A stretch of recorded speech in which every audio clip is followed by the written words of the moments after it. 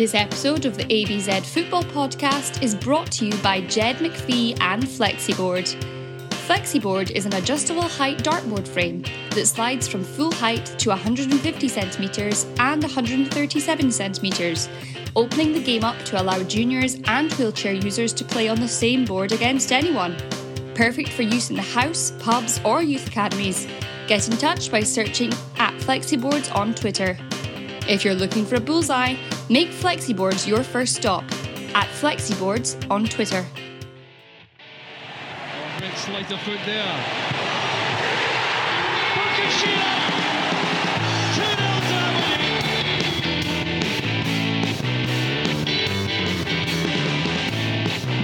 It is Madison! And he's done it!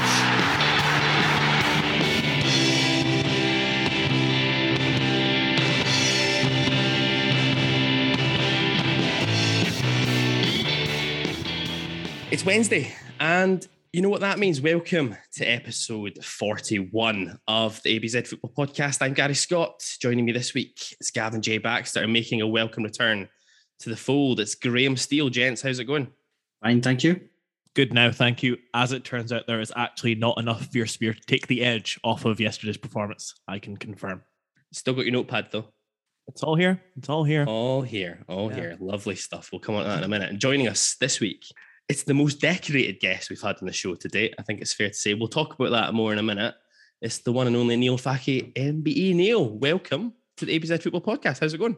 Yeah, good, guys. Thanks for having me on. I wish you could have picked a better week to have me on, but there haven't been many good ones to pick of late, but here we are. Slim pickings this season. Yep. I was saying maybe a better season would have been where to go with that one. In a week that saw Sean Rooney spare us all from finding out if Mark McGee had used his ABZ podcast promo code with Manscaped, that saw Sevco plumb new depths in their cincha version, and that saw Grant Irvin put in quite possibly the worst refereeing performance seen by man. It's another busy episode of the ABZ this week as we take a look at Saturday's dismal defeat at the hands of Livingston. We'll take a look at our upcoming fixture with a presumably starving Mark McGee and Dundee. We'll check in on the women's team and their 4-0 defeat at Ibrox in SWPL1. We'll take our regular look at the loanees and Loan Watch and our young team. And after the break, it's the return of our series of interviews with Don's personalities of past and present. This week, it's part 2 of our conversation with a man who may eventually sign for Aberdeen in the summer of 2006, making 145 appearances in red, scoring 33 goals in the process. It's the finest groomed player we've spoken to date. It's Lee Miller. But first, before we get going properly, Neil, it's fair to say, we said in the intro there, you're probably the most, I said probably, there's no doubt about this, you are the most decorated guest we've had on the show. Just to fill everyone in on this one, the small matter of being the holder of 2 Paralympic gold medals, 2 Paralympic silver medals, a 4-time Commonwealth gold medalist, a 14-time World Championship gold medalist, the current world record holder in the B1000 metre time trial, a recipient of an MBE in 2013, but more important than all of that, you're a massive Aberdeen fan as well. Yeah, for my sins, it's been a good career, but some of my my high and low lights have been spent at Pittodrie, to be fair. And there's loads of those trips when I'm away racing and stuff. I'm always obviously trying to keep up with the Don scores and see how we're going. And I don't get to Pittodrie as much as I'd like to now because I'm based down south with British cycling. But when I can, I like to come back and catch up with the team. Absolutely. And hey, listen, we're not gonna do that test. That's not what we do on here, but we'll have a bit of a chat just about your Aberdeen fandom quickly, just before we get into the nitty gritty of the weekend. You're pretty much ages with us because you were born in 1984, so you're a year younger than myself and Graham, a wee bit older than Gav. So, like us, you'll have missed the vast majority of the glory days of the 80s. Can you kind of pinpoint or recollect where your kind of love of the Dons started? Yeah, like you say, you heard about all those glory years, and there was still that slight bit of success, I guess, as we were pretty young. We were still up there towards the top of the league through the 80s. I guess, I was surrounded by supporters. My uncle was a massive fan who went every week, and he was a big Joe Harper fan from back in his day, and always was trying to get me into the Dons. And I went when I was quite young. My first match, I remember, was a midweek game against Motherwell, which we lost 2-1, I think. And actually, the first 10 matches I went to, we lost every single match. So then I was banned from going for at least, it must have been 5 or 10 years. I was sort of an outcast. And I think that made me love the Dons more because I couldn't get it. I couldn't go and watch it because my family just forbid me from going, not realizing that actually it was the team who were terrible and not me.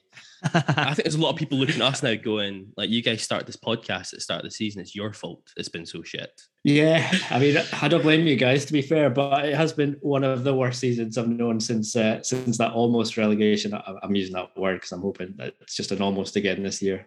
Way back in the day when we had the playoff back then. Hopefully not a playoff this year, but if you guys are to blame, then yeah, well, thanks very much. You're very welcome. By the way, just on that note of almost relegation, touch wood. Mm-hmm. I'm with you. Neil, your first proper footballing hero from Aberdeen, and who would go down as your all-time favourite Dons player? I guess my first hero was probably Scott Booth. I'm thinking back to who kind of came first, but there's quite a few players around that time. But I was a big Scotty Booth fan. I mean, back when we could score goals, he was always around there nicking him. And then went off to Dortmund, wasn't it, of all transfers? Was it Dortmund he ended up, or no, was it in the Netherlands? I forget now. Dortmund. Yeah, it was. Yeah, it's so unbelievable. It blows my mind. But yeah, what a man he was. And then it was very much an Ian Jess fan throughout the decades. And I have to say, also a Stephen Glass fan, which I was hoping so much this season would go better because I've got so many fond memories of Stephen Glass, including the man of the match winning the bike in the League Cup. Was that the semi-final he got the man of the match with the Coca-Cola bike? That was the final against Dundee. Was the final? Yeah, God. Yeah, I mean, of all the prizes, that was a winner. But yeah, it wasn't to be this season. So good luck to him. I hope he has a bright future, but not with us. If they could whack out that bike from the AFC shed, do you reckon you might be taking that one onto the Velodrome track anytime soon, Neil? No, I was trying to think back. I'm assuming it was a terrible bike. I feel like it was logoed up, and I'm guessing it was pretty cheap, to be fair. So I'll probably give it a miss. But I mean, it'd be pretty special, wouldn't it? It'd be amazing. I reckon you should. I reckon maybe even a retirement one. I think you should just get fully kitted out in the Dons gear, the Coca-Cola spinner on the back. Go for it. All right, we'll set it up. That'd be it. We're not going to pay for that, I should point out. No, and I don't think many people would pay to see it either, to be fair. We would. So what's been your favourite Aberdeen game or moment? Oh, there's a good question. I mean, I very much enjoyed that European run back in 2007 when we were in the group stage with the 5-team group.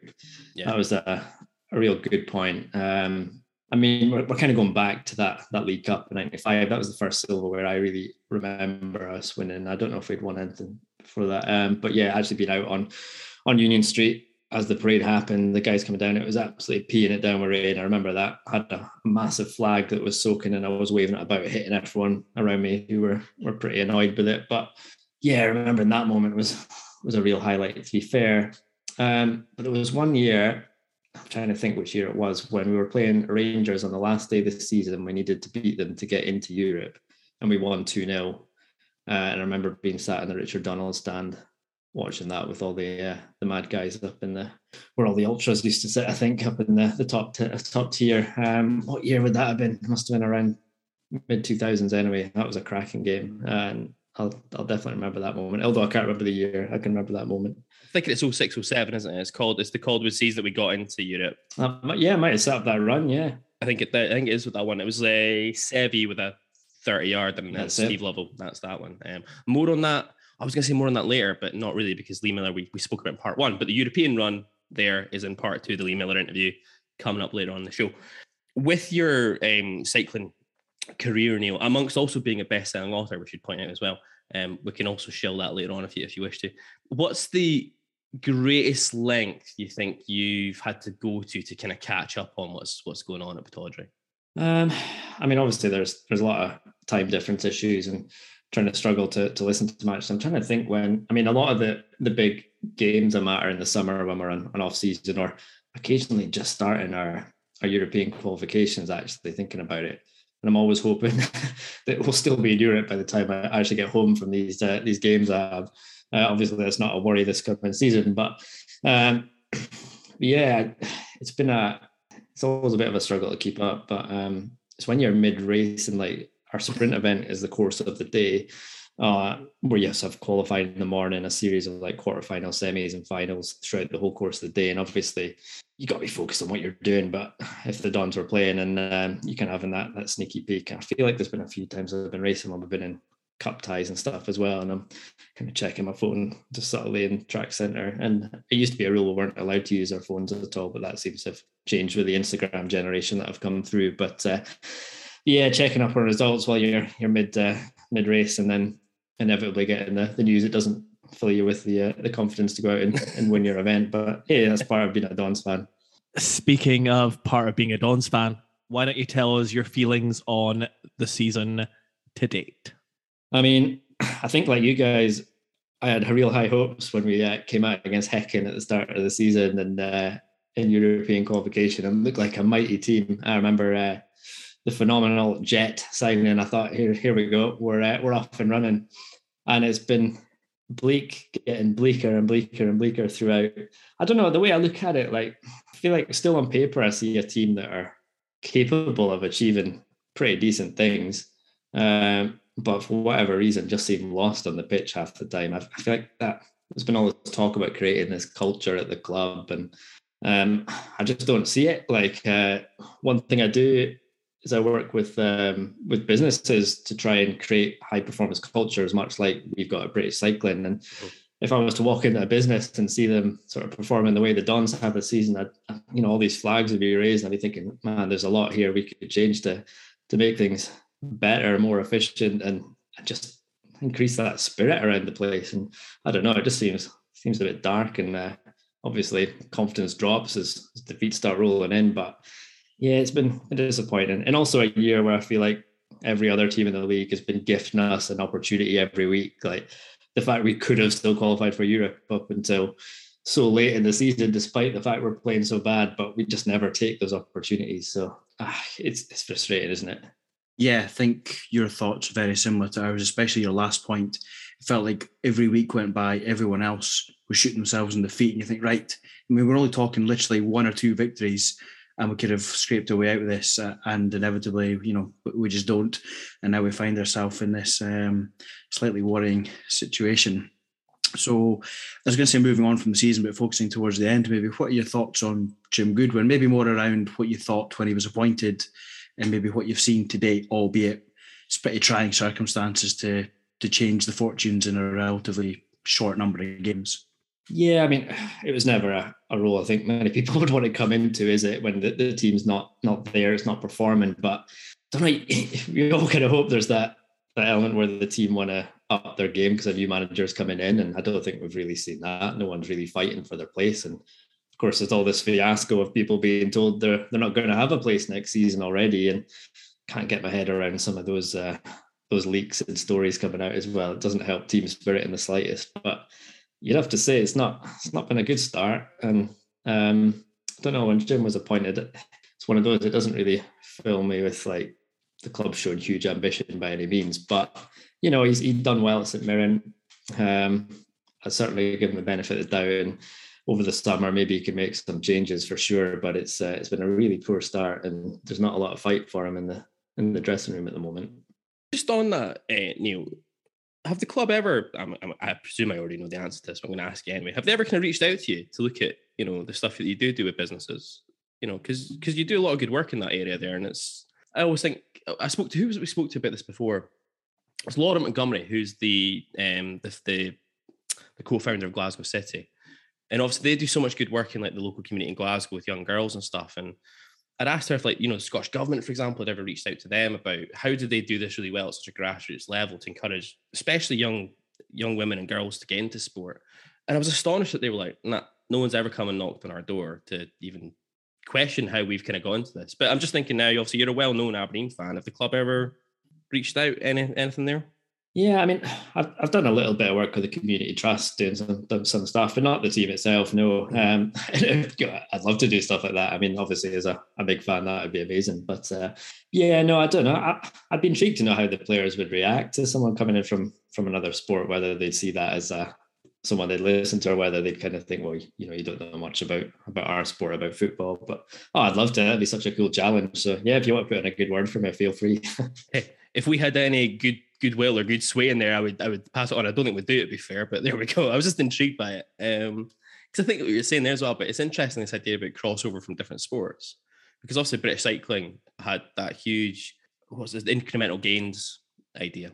And I've always thought that for clubs like Aberdeen, especially with the budgets that we have, it's not as though we can go ahead and just, suddenly improve performance by 15, 20% across the season, because we just don't have the budget to be able to do that. It's all about, for us, those marginal gains, those incremental gains that we can try and make. And the cumulative effect of those can suddenly become something quite special. And I never feel like we've really kind of looked at some of those concepts that you can see from other sports.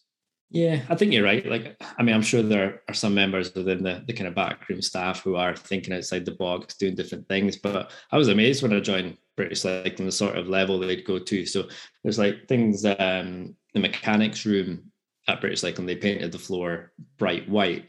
And the idea being that, if they spot any dust or grease or whatever, they'll clean it up straight away because you see it on a white floor. And the thought behind that was any dust or grime getting into the bikes working. So just take that little bit of performance out of the equipment, and just that kind of thinking about things to that detail. It doesn't take a lot of money. It just takes thinking about it and doing things the right way. And, that's something I've seen in lots of areas where you're not thinking about the performance of the athletes necessarily. The coaches and everything have got that covered, but just those areas that could make life easier, make performance better. And yeah, I'm sure there are people at Don's doing that, but I think we can always learn from different sports, different industries. And that's something the Olympic and Paralympic sports do a lot of, is that we go and, there'll be people from British Cycling go and visit British rowing or British swimming, whoever it is. And there's a lot of that discussion between the different sports and learning different lessons. And I guess football's always been that kind of standalone sport slightly, where often I think things have been done because that's the way it's always been done. And, maybe a bit of freshen up does go a long way. And there are teams that do it and get the results, to be fair. Absolutely. Listen, let's move on. Let's have a look at yesterday's game. Aberdeen 1, Livingston 2, the Pittodrie Stadium, SPFL Premiership, the 23rd of April, 2022. Jim Goodwin with one change to the starting lineup from the dismal defeat against Ross County last time out. Jack McKenzie coming back into the team in place of Christian Ramirez. The Dons lining up in what appeared to be a 4-3-3 formation. Marley Watkins in the number 9 role, supported on the flanks by Hayes and Bajewin. Dons actually kind of came out of the traps quite well, I thought. Kind of pegged the visitors back into their box for the opening 15, 20 minutes. Efforts from McCrory, Hayes, Ojo, Watkins, all missing the target. But then, lo and behold, it was the visitors who actually came closest to opening the scorer on the half-hour mark. Joe Newbley's cross in from the left-hand side, deflected goalwards by David Bates, and only Joe Lewis's face stopped the Dons from conceding an own goal there. 38 minutes, the major talking point of the game. Strychek claiming a McCrory header from a corner as he's attempted to make a quick throw. Bajewin's blocked his path. The Livi keepers responded by smashing ball and fist into the Dutchman's face. But bizarrely, referee, resident clown for the afternoon, Grant Irvin, chose to book the Aberdeen player, instead of sending off the Polish goalkeeper. And Aberdeen's anger was compounded just 3 minutes later. Shinnie cutting in off the left-hand side, his effort looping off of Ojo into the path of Bailey. His header was well saved by Lewis, but it was Nicky Devlin quickest to react to prod home. And the Lions went into the break, a goal to the good. Now, all being told, second half was a copy and paste of pretty much every other review we've done this season. Loads of possession against the side, more than happy to sit back with the Dons kind of creating little in the way of actual clear-cut opportunities. Some efforts from McKenzie, Gallagher and Hayes, all pretty speculative before, well, once again, Aberdeen architects of our own downfall. Shinnie latching onto a clever through ball from Bailey, positioned himself well between Ojo and the goal, with the merest of touches hit the deck. Irvin more than happy to oblige, and it was Graham's favourite midfielder, the unbookable Jason Holt, who stepped up to dispatch the penalty high, clipping the bar beyond Joe Lewis. Declan Gallagher withdrawn at this point for Ramirez. Then Jenks came on for McKenzie. I'm going to be honest, I have no idea what formation we were playing at this point. It looked like a 3-5-2. I'm not sure who the back three were. We'll come on that later on. Primary school, everyone chased the ball. Pretty much. Worse was to come. 10 minutes later, Ross McCrory picked up his second booking after a lazy challenge on your man Graham, Jason Holt. And with just 12 minutes remaining, the Dons were 2 down and a man down. Ramsey then replacing Watkins on 86 minutes as the game was just petering out. Dons grabbed a consolation, which I'd completely forgotten about last night when I tweeted something. I'd actually completely forgotten we'd scored a goal. That's how unmemorable this was. Lewis Ferguson hauled down in the box by Obalai Ferguson stepped up himself to fire home his 10th goal of the campaign, which ties him with Ramirez now in the league. Full-time quickly arrived after that. Dons falling to our third defeat in the last 5. We remain only 1 win in the league in 2022. Results elsewhere mean we still remain on 9th. 10 points clear of Dundee in 12th, 5 clear of St Johnstone in 11th, and we remain level on points with St Mirren. Gents, your thoughts on that one yesterday? To add to the statistic of only 1 win in the league in 2022, Sky tweeted that we are the only team in Britain in league football to not keep a clean sheet in 2022 as well. I think they are being selective about the leagues they've chosen for this, but notwithstanding the point that, still stands. It's still not great. Whether the fact is right or not, the point is nobody here instantly thought, nah, that can't be the case. We were all thinking, oh yeah, we absolutely have been conceding every week. Despite the fact our defensive record in the league actually this season, in terms of the sheer number of goals we conceded, is not by any means the worst. We are the worst team in the league for clean sheets. We've only kept 4 all season. The nearest to us in that are teams have got 7 clean sheets. That includes the likes of Dundee, who've shipped 50 odd goals this season. It's absolute madness. Anyway, sorry, I'm digressing. I'm chatting again. Thoughts on yesterday? Well, Neil's the guest, so I'll let him go first. First and foremost, the whole booking of Showing was just insane. It'd be easy to talk about the refereeing, of course, and blame that on the result, but I think we could all agree we just weren't good enough, which is a disappointing side of it, really. I mean, I'd love to be one of those Don fans who can moan about the ref all day long and it was their fault, but it just wasn't in this situation, I don't think. I mean, it is laughable though. Yeah, let's get the notes out from yesterday. I agree. It's another game where the refereeing it's as bad a refereeing performance as I can think of. I'm going back to maybe Maribor away for competition, which, at least 2 people that were on the pitch that day think something was iffy was up. So It's not the greatest look for. What's this guy's name? Grant Irvin. It was his 10th ever top flight game yesterday. 6 of those involved Livingston. Now, I'm not conspiracy theorizing here at all, but I'm wondering if maybe they've sussed out how to influence him and his decision-making processes. By punching our players in the face. Yeah, I mean, like I say, I would love likewise to be here and say that that's the reason. And, obviously Strychek runs out. He auditions to be on the undercard of the Tyson Fury fight. And the ref sees it clear as day. He's like less than 10 yards away, sees it, and comes to the conclusion that, yes, Bajowan has made the foul. He did actually book Strychek as well. He did book Strychek, which I find bizarre. Which makes me want to see the match report from the referee to see what did he decide had happened there. But hey. Yeah. But yeah, obviously they go 10 down to 10 men. We score the penalty, the game changes, but it doesn't change the point that happens because we started well. It was a bright start, I thought.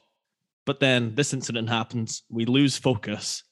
The guy behind me said in the exact words, listen, they're going to go score now. Yeah, I know. And 30 seconds later, lo and behold, ball goes in. Lewis makes the save. Livingston player gets to the rebound first. Same thing that happened all game. Every loose ball, a Livingston player felt like they won. And it's been the same all season. We were all too predictable in our attacking. It was the worst elements of this season, all in one game again. Yeah, Livi players wanted it more. That's simple as that. And I got the impression from a number of our players that they're almost broken.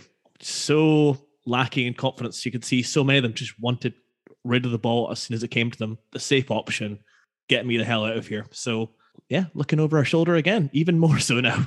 5 points is the gap to St Johnstone.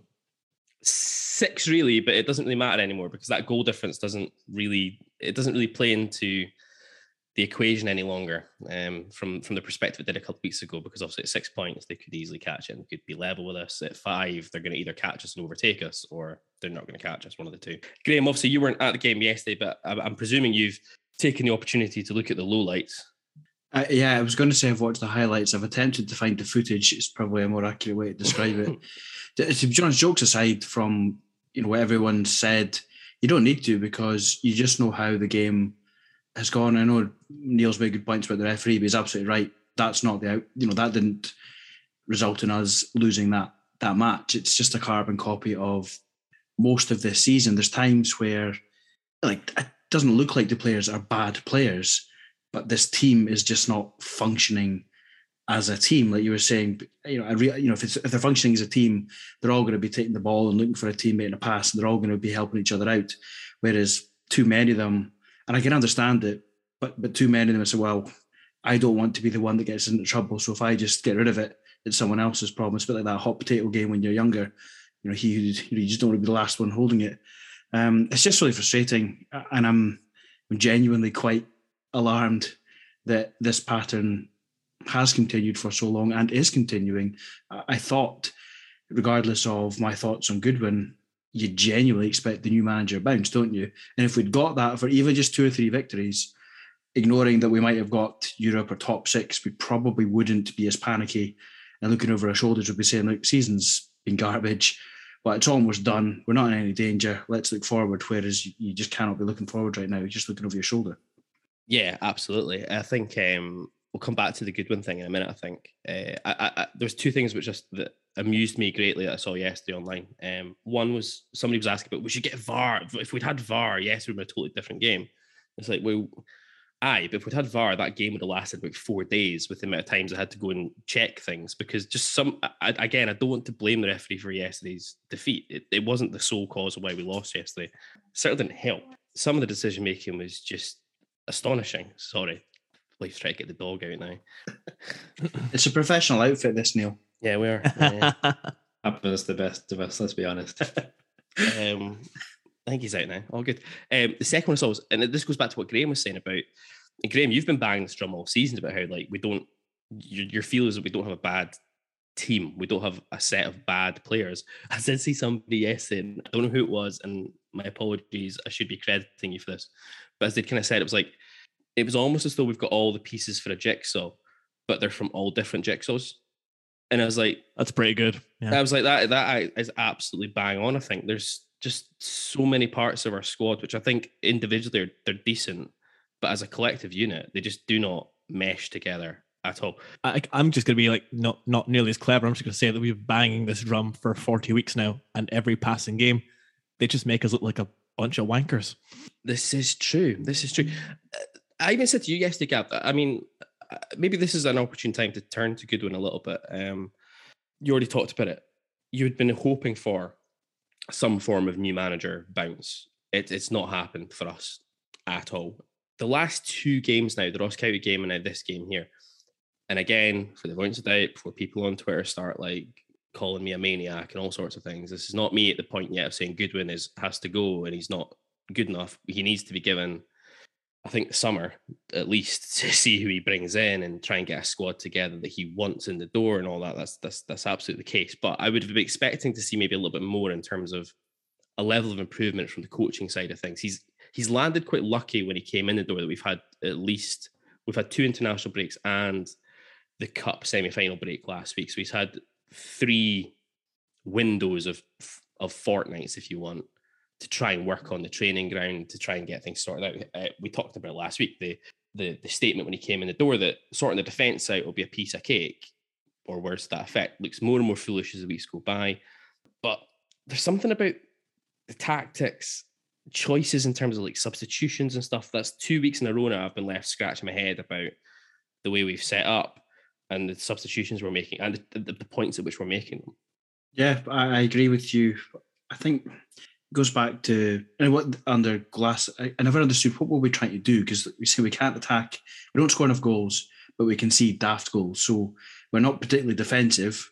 Yet sometimes you would think that because we're quite slow and we're quite passive, and we're not particularly aggressive. We're playing on the front foot because we don't really put teams under a great deal of pressure. We don't score a lot of goals, and this just feels kind of the same. It just kind of looks like a man who's, he has just kind of arrived and he's been given a set of players. I don't quite think he's figured out what he wants to do with them. I'll be honest, I thought he would come in and we probably would be we would be harder to beat. And to be honest, where we were, I'd have settled for that, because even if we just picked up an extra couple of points, again, it goes back to you're not looking forward, but you're not necessarily looking over your shoulder so much. But it just doesn't seem to know what does he want to do with this team. And that's the bit that's a little bit alarming. I always imagine it's easier to set up a team to be defensive and stuffy, but we don't seem to be able to do that. Yeah, at least Glass had a striker who wanted to play for him as well, which was an added bonus. I think, as you say, if you can't be defensive, you need to at least be scoring goals, and that seems to have completely dried up now.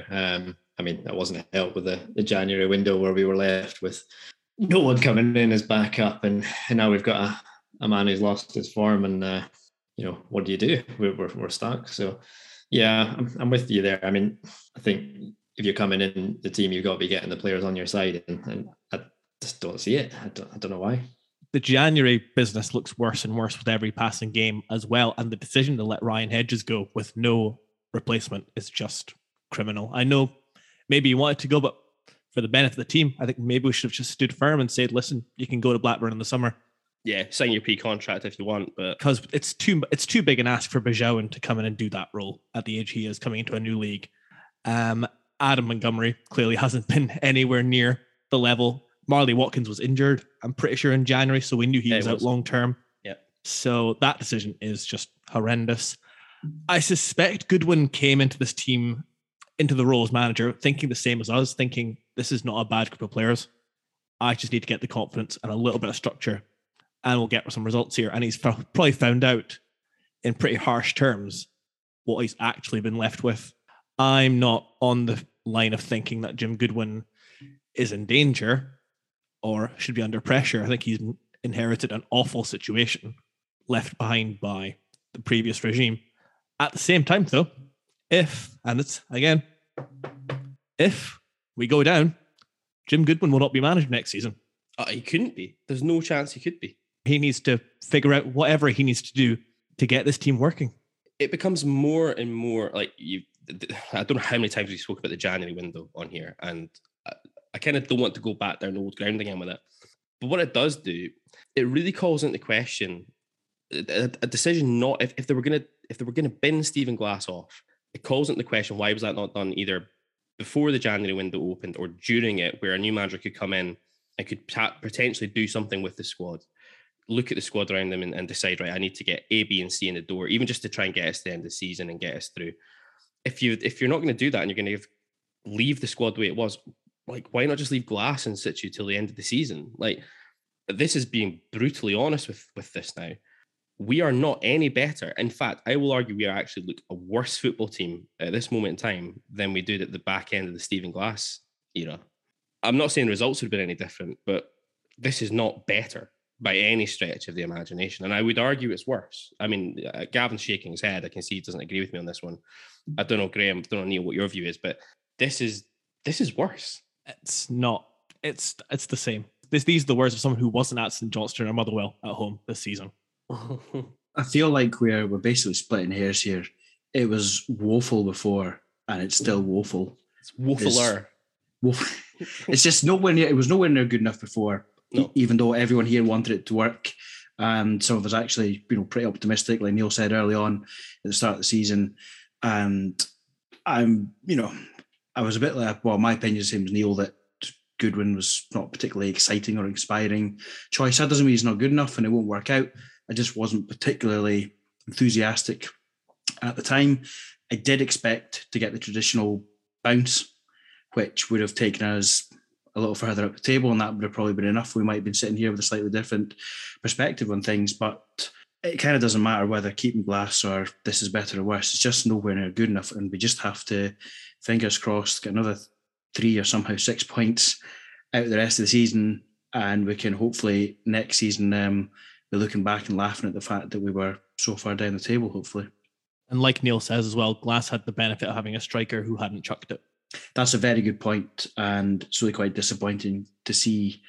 Actually, I think, Neil, your team sports, if you've got someone that just kind of takes that attitude because they don't like what's happened but someone's gone, it must be pretty damning and pretty frustrating, because there's only so much you can do about it, and as you mentioned, you're pretty much stuck with him on the basis that there is nobody else. Yeah, and I think as Dons fans, we all fell in love with Ramirez. We all want him to be back where he was, scoring goals, and we want him to want us. It feels like that relationship where you love someone that doesn't love you back just now. So I don't know, maybe there's a way we can win him over somehow, but I'd be gutted if he's off as well. I mean, he was the one shining light at the start of the season. I'm putting that on the basis of that podcast that was tweeted about where he was, I believe, complaining about the weather. Oh, I need to bring this up. Abuse on Twitter, quote unquote. And what was it again? He couldn't get his head around why we were complaining about draws. Which brings me to the question, when have we ever drawn a game this season? No, I think we've got the lowest draw stat in the league, actually, to be honest. Fucking take some draws this season. Oh, Jesus. Graham, you'll also enjoy this because this will be a massive bee in Graham's bonnet right now. You had to go about the beach, Graham. That's my absolute head in. Said it's a beach, but it's not really much of a beach, was, I think, the exact quote. I have zero time, especially for these people who've got Google Images, people's Instagrams, all the rest of it. It has sand and it has water. That is the legal definition of a beach. Yes, it's cold. No, you're not going to have your budgie smugglers on and have your family out there enjoying hours in the sun, but it is a beach. And if you haven't done your research, the joke's on you, not on me. When I heard the podcast yesterday, he started dissing the beach, the first thing I thought was, I need to get a sent to Graham. But yeah, like that pod is not, it's not great. Am I going to encourage people to go and listen to it? Yes, I'll encourage people to go and listen to it. I think it's called Orange Slices or something. It's like it's an American player who plays in Belgium, I think, and a guy who's still based in the States. They've got Ramirez on. I'm interested to know if he ran this past the club, to be honest. I think this is the second time he's done that podcast. I think it was a different one before, but anyway. The reason I'm saying that is because we know that the club are very reluctant to allow access to unofficial media to interview the current players. Maybe that's just us, though. It's probably just us. To talk to current players, current staff, etc. So I'm interested to know if they knew that this was happening, and then if they've had any opportunity to vet what was said, because some of it's he's being honest, like he's obviously talking in a transparent manner, but some of it's a bit like I don't think I would have necessarily said that if that was going to get thrown out there. Yeah, listen, I don't know. It's pretty clear to me he's not exactly loving life at the moment in Aberdeen. Obviously, the family have gone back to the States. He was very evasive in the pod about how long they're going to be away for, which was interesting. He kind of caught himself halfway through, but they'll be away for I don't know when, at least until the off season. And I was like, that sounds like a man who knows he's going back to the States in the summer. I mean, it's disappointing all around how this is kind of played out. On the Goodwin piece, Neil, you kind of touched on it, and again, I'm kind of interested to get your take on this. Even from that kind of like business perspective, I guess, you talked about it. When you come in the door, you kind of want to get everyone on side very quickly and believing in you and believing in your ideas and your philosophies and all that kind of good stuff. I'm not entirely convinced that this has happened. And I am becoming week on week more concerned that I don't want to say bull in a china shop approach, but I'm going to say that with regards to turfing people out, making it very clear some people were not wanted. We know for a fact that there are people who've been told their contracts are not getting renewed in the summer already. Is that potentially having an effect around the team in terms of their willingness to play for the manager, team spirit, morale, all that kind of good stuff, do you think? Like, it's nice to know, I guess, what your future is ahead of time so you can sort things out for next season. But, it wouldn't even hurt to get players knowing that at this point you need to fight for your contract next year and let them play for it, because some of them will probably step up. And I don't know. I mean, I think it almost goes higher where you speak about bringing in the manager and their philosophy, whatever that looks like within a club. I don't really know as someone on the outside. But you then want to bring in a manager who fits that mold. I guess Glass was that person originally. Presumably, Goodwin fits in with that, whatever this grand plan is as well. Otherwise, I don't know why you would take him in. But it just gets the feeling where I don't know if the players know what the philosophy is, and no one seems to understand why they're playing for the club, what they're fighting for. I don't know. It just doesn't all add up to me. And then to be telling players they're out the door. I mean, and we're going to have to rely on some of these guys potentially in these last few matches to step up. I mean, we're talking about a team that can't keep a clean sheet, and we're throwing Considine out the door, which breaks my heart as a Dons fan. But I guess these things happen in football sometimes. No, I think it's all valid. I feel like it must create a slightly unsettled atmosphere, because everyone's, I don't know, I guess you could go two ways. You could be like, right, I might be at the door anyway, but I really need to get stuck in because, I'm only as good as my next contract type idea. Or you might be like, well, I've got a year left. You can't touch me, or I'm getting my money and I'm going. Or you might just, I don't know, just might unsettle some people. You see the way maybe your colleagues been treated. I just feel like it sounds horrible, but maybe use them, dangle the carrot till we get over the line at the end of the season, and then take it away. And, I don't know, a couple of guys might change your mind and maybe reduces the number of players you need to sign in the window. And if you've already made up your mind and you eke a little bit extra out of them, and that's what we need, then, kind of your job as the manager is not necessarily to be everyone's pals and looking out for everyone. Your job is to get points on the board. Yeah, that's exactly where I am. Give it the bog standard cliche. Everyone's fighting for their future. Everyone's got an opportunity. And then, evaluate at the end of the season. You might already have made up your mind. It's a business, not personal. It's just got to be done for the good of the team. I think what's happened here is complacency has set in, where he's thought St Johnstone and Dundee are cutting adrift enough that we can start making plans and making it almost public to sort of get people on side, that he's going to be ruthless. But and Andrew Constantine's the perfect example of that. I know he's away, but against Dundee, Constantine's got to start in my book. I don't think he will. I can't see Constantine starting. I can't see Constantine playing a minute of football between now and the end of the season unless there's injuries or suspensions kick in. I mean, the thing is as well, I saw some people talk about this today on Twitter, like challenging this idea about how, well, these are guys who haven't played all season, so what difference does it make if some of these guys who are not even really in the team at the moment are being told they're not being kept? And I was like, well, it's a fair point to an extent, but at the same time, it's a team sport. These guys are going to be, there's probably friendships in that dressing room. There's guys like look, Jet was hopeless, right, all season, right? No beating about the bush on that one. A terrible signing. Apart from Heckin. And 10 minutes against Wraith Rovers. But he struck me as being a good guy to have around the dressing room. I think a lot of the players liked him. I think that he had that personality, etc., in the dressing room, maybe to, I don't know, relax people a little bit, whatever. There was something there, I think. Guy, if you're a guy in the dressing room and you watch the way that Considine has been shunted out the door in such a public manner, a guy with the level of service that he's had at Aberdeen Football Club, you're kind of probably sitting there thinking, if that's how they treat a guy who's been here for this length of time, like, what are they going to do with me? I just don't think it.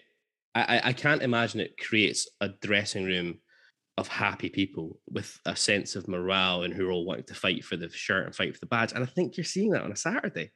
It doesn't look to me like a team that's a happy team.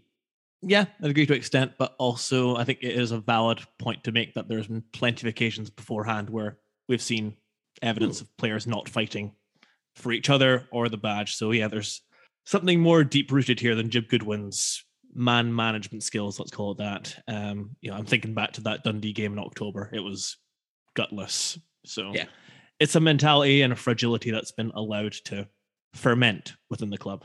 I guess the thing I would say about that, the counter narrative I would suggest that, Gav, is that after that Dens Park game, I think it's been well trailed now that Cormac was probably going to pull the trigger on Glass at that point, and it took a number of the first team squad to go to Stephen Gunn, to Dave Cormac, and ask him not to do it and give him more time, because there was a bit of a togetherness, I think, in the squad at that point that I think they recognised they weren't executing on the pitch as well as they could do.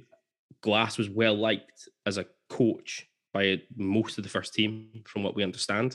There was maybe question marks about his ability as a manager, but he was well liked as in terms of an individual and as a coach. The guys liked working under him. There was that level of team there, and I just don't see it right now. And that was evident for about 3 games, and then we were back to normal. Yeah, and that's also true. That is also true. It's an interesting dynamic, and I think you're right. I think that there's been an element of complacency that we were too far ahead of St Johnstone and Dundee. We weren't really going to get sucked into this, so we can start just doing it, and it's kind of starting to backfire badly potentially. Anyway, that's probably enough about the Livingston match. I think barely talked about it actually. I know, well, because there's not very much to talk about. If you had to select a top Don out of yesterday, I'll tell you what. Conor McLennan looked good at halftime. Angus the Bull, I don't care. Yeah, no one. I haven't seen much of the highlights, if I'm honest. Not much I've seen was much to talk about. I have to say, from the few games I have seen, not judging just yesterday, I have been impressed with Connor Barron. I don't know how he got on yesterday, but for a young lad coming into the squad, I think he's done pretty well in a team that's been so poor. One person that's kind of brought a shining light, I think. Thought Conor Ban did okay yesterday, actually. Difficult shift again from quite physical midfield. Put himself about. I mean, he went in, he went for a header with Joe Newbley, who Newbley must be about probably twice the height of Conor Barron. Oh, 2 feet at least. Yeah. Yeah. And he went for it. And I think, did he win it? He might have won it. He got to the head of him anyway. Ban did well, I thought, yesterday in a very difficult situation. I'm going to get slaughtered for this. I'd probably give it to Joe Lewis. Right? Good save. A couple of good saves in the first half. He gets unlucky with the goal because the boy reacts to it, but it's a decent stop again. Could do nothing about the penalty kick. I mean, no keeper saving that one. I thought Holt had smashed it off the bar initially. I'm going to give it to Joe Lewis. We'll see how that pans out. Yeah, that's me getting abused again on Twitter this week. Anyway, let's move on. In other news from Tawdry this week. Now, I guess the main news in the last week was the Graham Hunter, Dave Cormack interview. Gav, you and I, we recorded our thoughts about this in our mini pod. I say mini pod, it was still an hour. Episode 40.5, which is still available if anyone wants to listen to it. But Graham, you weren't available to join us on the mini pod. You were too busy on holiday, sunning yourself. Where were you? Isle of Skye. The jokes aside, I actually was sunning myself. It was absolutely boiling. Not for the first few days, but towards the end, roasty. Roasty toasty. Lovely stuff. Your thoughts, Graham, just let's get your thoughts on the interview. It's good that these things do happen. Like, personally, I find them a little bit frustrating because you never get what you want out of these things, but it's not just like Cormac. Everything that comes out of a club these days is polished and sanitized.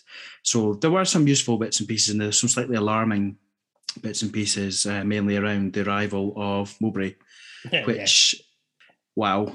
And yeah, I mean, there's nothing really to say other than what's already been said. A couple of comments around, we'd all, maybe I take the sort of the structure literally, that the whole point of the structure was such that you basically get a coach in and you change him in and out because it fits with the philosophy of the players, blah, blah, blah, blah, blah. Now, I don't know, I think it was yourself maybe made the point that he's maybe putting a little bit of heat onto Glass and Co by saying that they did the signings, which if that is the case, obviously that's not worked out well, but if that is the case, then in their defence, given that Cormac said that one of the tick boxes for Glass was that he was happy to work with the structure, I can't quite, he's either throwing him in the bus because he's not here to defend himself, but that doesn't seem too likely given that the Pally. So if he really did come in and say, look, I know I told you I'd have all these guys to help you or do your recruitment, but now you guys need to do it, then I have a little bit more time and sympathy for him, because the likes of Agar maybe make sense because he's sort of panicking around. I didn't think I had to get any guys in. Now I do. The window's closing. Like, I know this guy. I'll just get someone in, or it's my comfort zone. So a couple of things maybe start to make a little bit more sense than they might have otherwise done. Doesn't get away from the fact that it's an absolute mess of a way to run your club. But maybe does shed a little bit of light on what was going on behind the scenes that the management team had to deal with, that by the chairman's admission, that the reason they were picked is because they wouldn't have to deal with that sort of stuff. So I feel like the goalposts maybe moved for them a little bit. So that was interesting. Around the answers, I guess it's a bit like anyone. You answer the questions you want to, and the questions you don't really like the sound of, you sort of bluster around or try and shift to maybe a slightly different topic. Everyone does that. So there's a couple in there that I didn't really feel he answered at all, or necessarily in a great deal of detail. And I don't believe the questions were stupid or unreasonable, personally. And I don't believe he should really be allowed to do that. I think sometimes clubs forget that, although football is something we've touched on this a million times, it's a slightly different market, because if you don't like it, you don't just go elsewhere. Yeah, you maybe don't go, but you don't lose that emotional attachment. You maybe just don't go over time. You don't put the same money in. But I don't know, it kind of feels like, nobody needs to know the answer to that. Well, it was asked. So I think we do need to know the answer. So, yeah, that was a little bit disappointing, but it's kind of just the way these things go. I've seen a couple of bits and pieces out there, maybe around some of the questioning, but like, it's always easy looking from the outside in to be, I'd have asked this, I'd have asked that. I thought there was a decent breadth of questions asked. And if you go in with the really hard ones straight off the bat, nobody's ever going to get access to anyone in the club out with Red TV. And then all we will get is the controlled interviews. At least this was independent. I mean, Graham is a quality, respected, experienced journalist and an Aberdeen fan to boot, but probably more importantly, he's a respected, experienced journalist. So he is independent from that point of view. He's not going to make a career of asking the easy questions. So the fact that he was in there, I think is pretty good. I thought, like I say, most of the questions were pretty good. And the accusations maybe around, that's a little bit soft. I don't really know. I'm not so sure I necessarily agree with that actual point of view personally. But even then, if every question is designed to trip up or humiliate or is aggressive in tone, Cormac or nobody is going to react well to that. You're not going to answer or you're going to shut down. So you're not going to get anything out of the person being interviewed. Whereas if you can maybe warm them up, ease them in, again, it's not trying to trip them up, but they become comfortable, they relax. Okay, I trust this guy. Maybe I'll just give them that little tidbit that I had been thinking I'll keep to myself. So I think to anyone who's thinking it's easy, just go in and A, ask those questions, and B, that Cormac would have been, oh yeah, that's fine. This is going to make me look like a mug. I'll quite happy answer that. What's your next question? It's just never going to happen. Yeah, exactly. I think it's all very fair. We touched on it in the mini pod. I think I personally also didn't think there was any real softball questions. I thought question one and then the questions at the end were okay. You want to call them softball questions? They were softball questions because they were designed to ease a guy into a conversation. You're right. You go in all guns blazing with question one. The whole thing just very quickly degenerates into a BBC Sports Sound car crash all over again. But yeah, you don't want it to be an argument. Yeah. The differences of opinion are fine, but in a constructive way where, as a fan, I might get something out of that because it prolongs the conversation and you get a detailed answer. But two people just going at it like that Sports Sound thing, nobody wins out of that.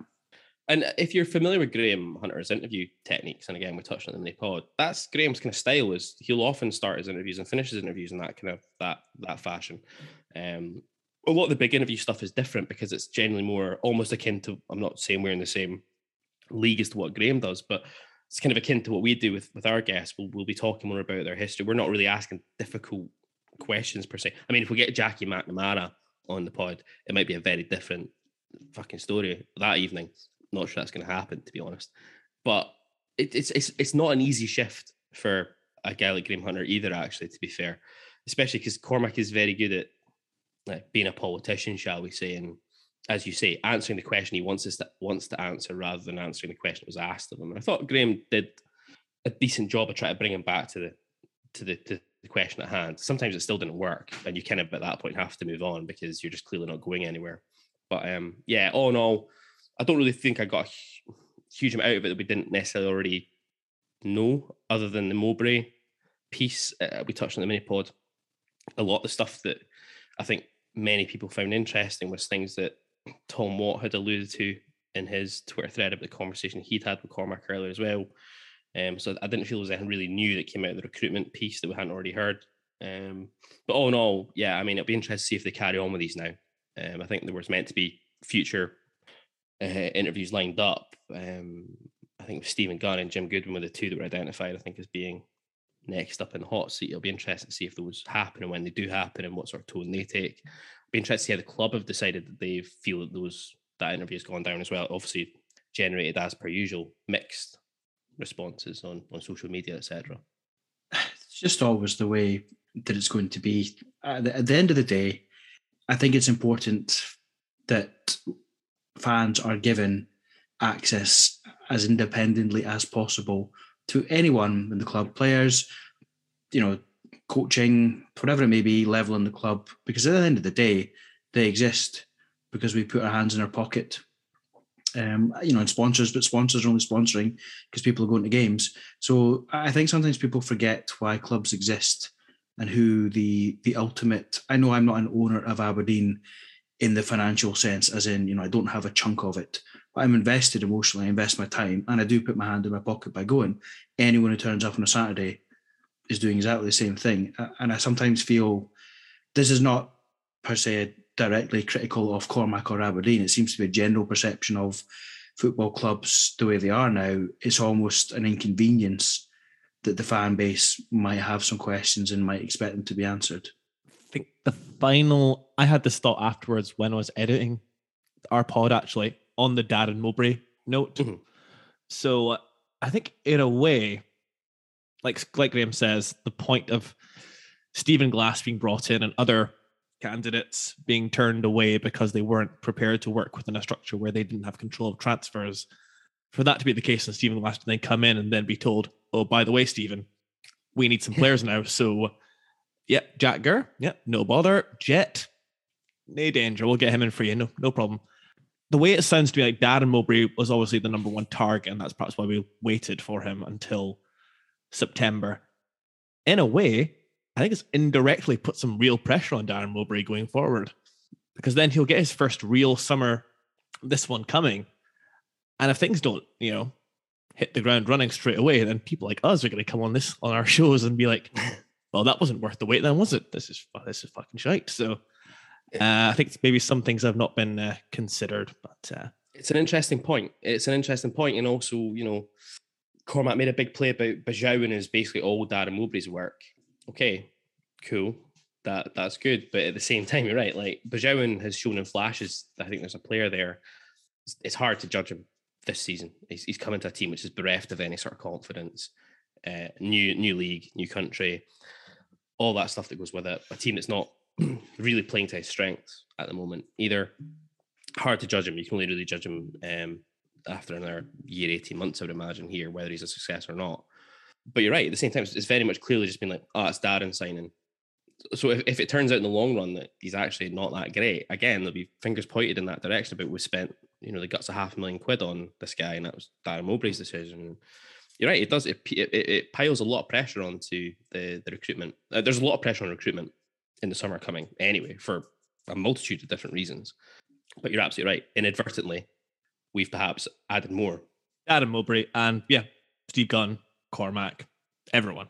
Mm-hmm. Yeah, because we've effectively, I guess, rested on our laurels, or, let this integral part of the structure go unfulfilled for the sole purpose of obviously getting this one individual in the door. Yeah, doesn't work out. They will have more questions to answer next year than they would maybe like, as Graham says. Absolutely. Let's move on. On the women's team, the Quines made the trip to Govan, God bless them, on Sunday afternoon for their SWPL 1 clash with table-topping Rangers at Ibrox in front of over 4,000 fans. One change to the Dons lineup from last time out. Francesca Ogilvie coming in to replace Louise Brown, who found herself on the bench.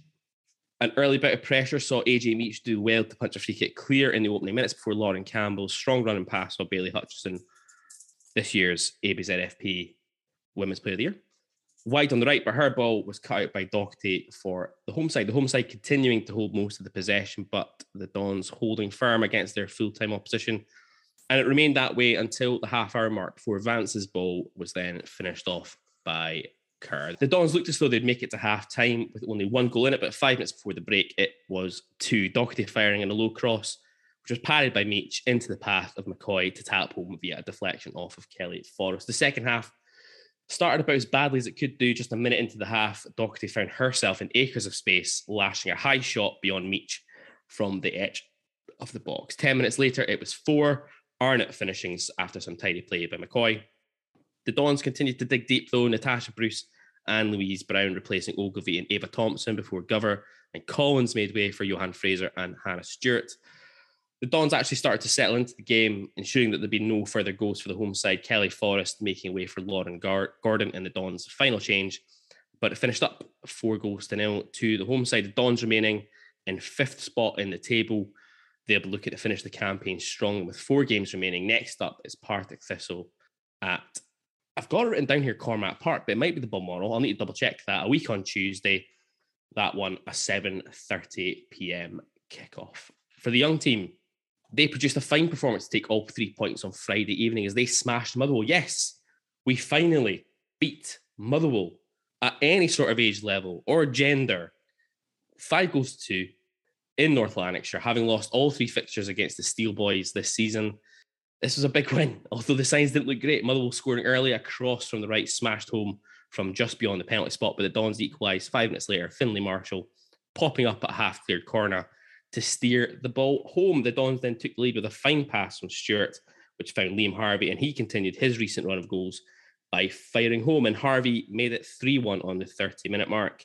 Another great finish in a one-on-one situation. Just before half-time, the young team grabbed their fourth. Cammy Wilson taken down in the box while challenging for a header, and captain Dylan Lobbin popped the penalty home. After the break, the game settled into a more even affair, but the Dons added their fifth on the hour mark.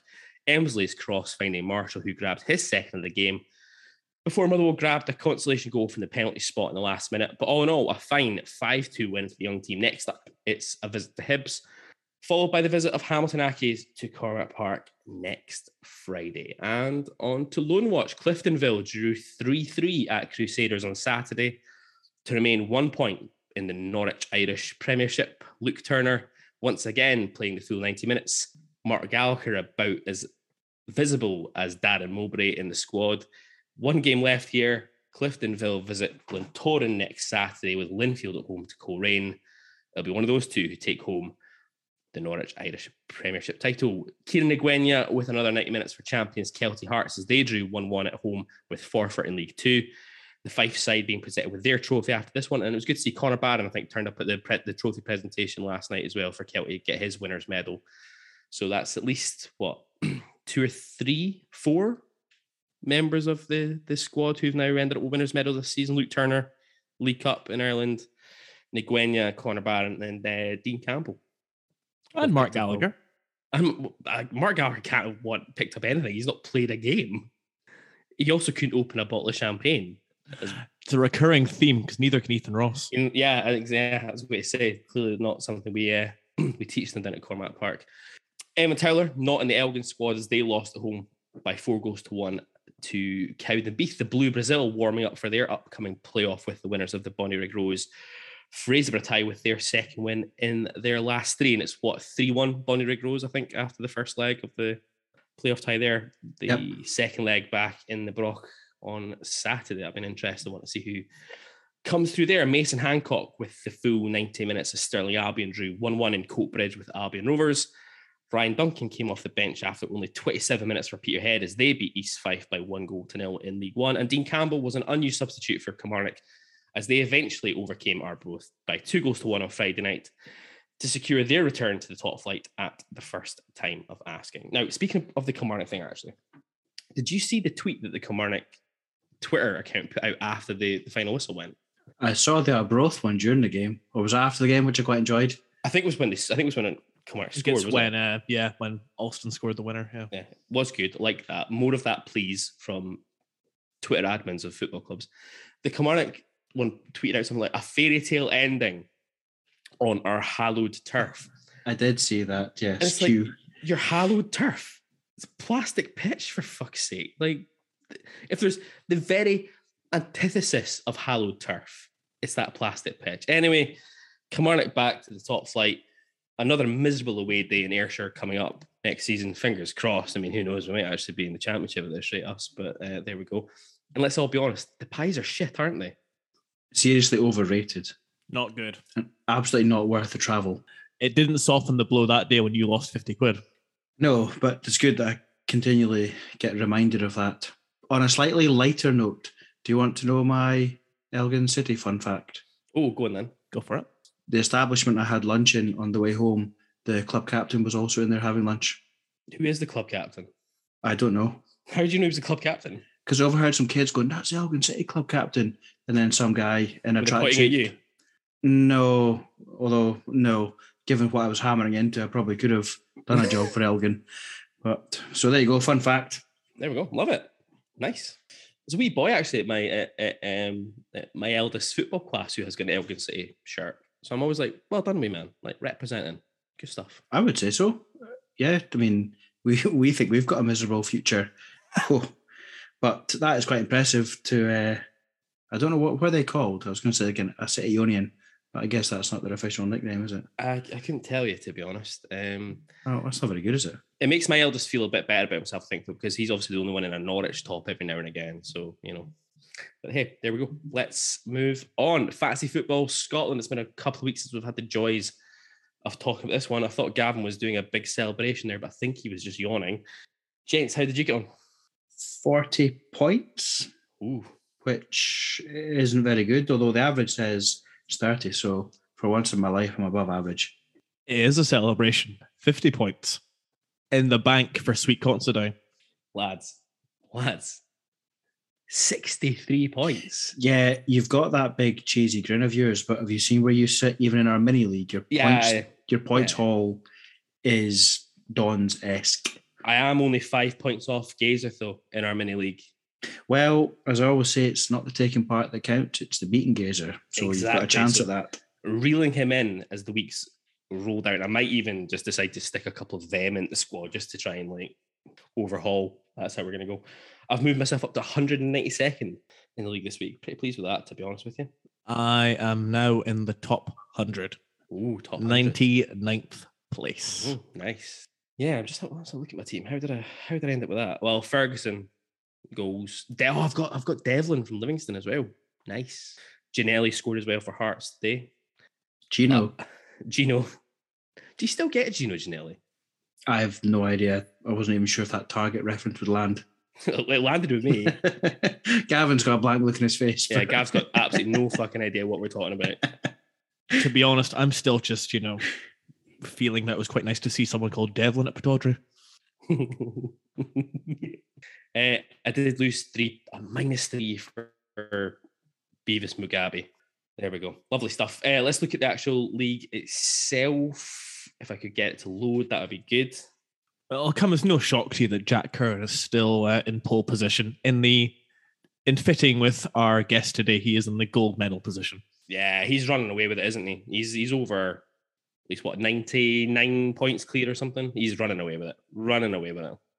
Gold, frankincense, and Gur consolidating silver medal position as well. He's up to 2,022 points. He's opened up a 24-point gap there. So impressive stuff ahead of Timu CRB in third place. Old Kent Road just tucked in 3 points behind there. It's starting to stretch out a little bit, I think, now. I think our top one is probably nailed on. I think Jack Curran's got this one sealed. I think he's in Kelty Heart / Cove Rangers territory. Yeah, I think so. Absolutely.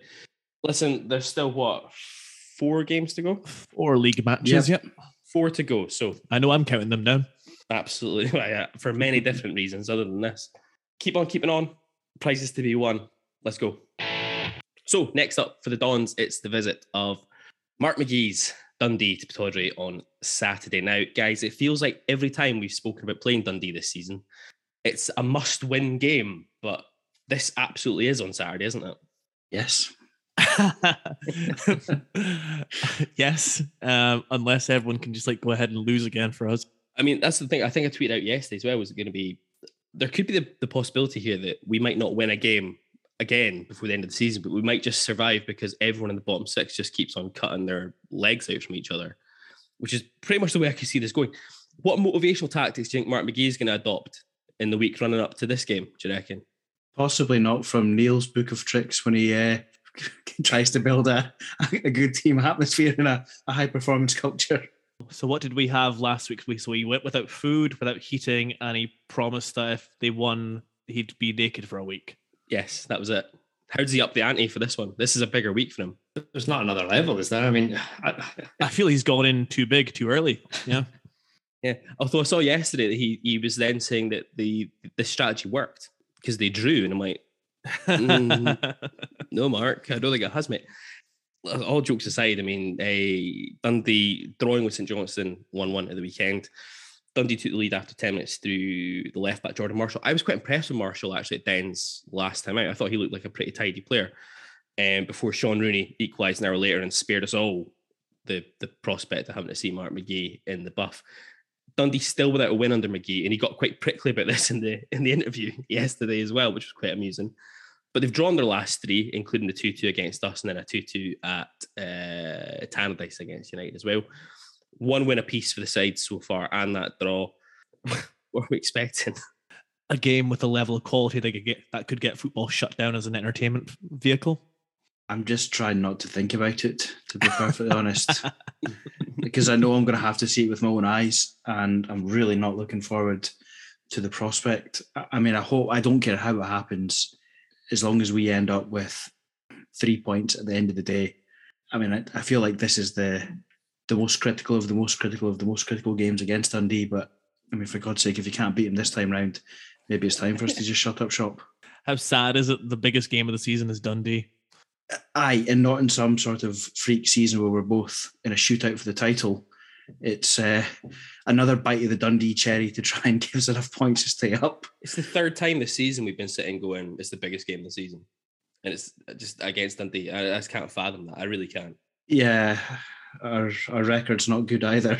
Yeah, we can step back to that conversation about players who've been told they have no future here.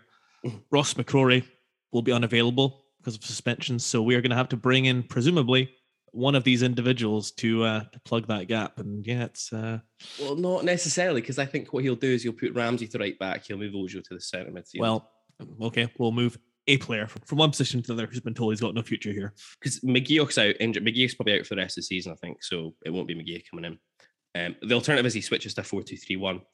It just goes with Barron and Ferguson as his holders, and he plays Teddy Jenks, or he plays Ramirez and puts Watkins off of. None of it sounds great. None of it sounds amazing, does it? Let's be honest. It's just going to be the same again, isn't it? Do you think there's any chance we can stop Charlie Adam for once? That dive, by the way. Ah, I mean, if after the last game, if you even just take away the misogynistic element to what he said about it's a man's game, to go ahead and do that just a matter of weeks later, what a prick that man is. Yeah, hopefully someone can stay tight to him and just not let him dictate the game as we've allowed to. If we were going to do that, McCrory would have been the guy who would have got to do it. Just sit on him. Literally. Just sit on him. Just wait for him to dive and then... Yeah, just sit down and that'll be it. Done. Like Graham, I just want a win by any measures, an own goal. The Dundee goalkeeper punching one to his own net. That's all. Just a win. All I want. Do I expect it? And this is really sad because it's Dundee and they're terrible. But no, I don't.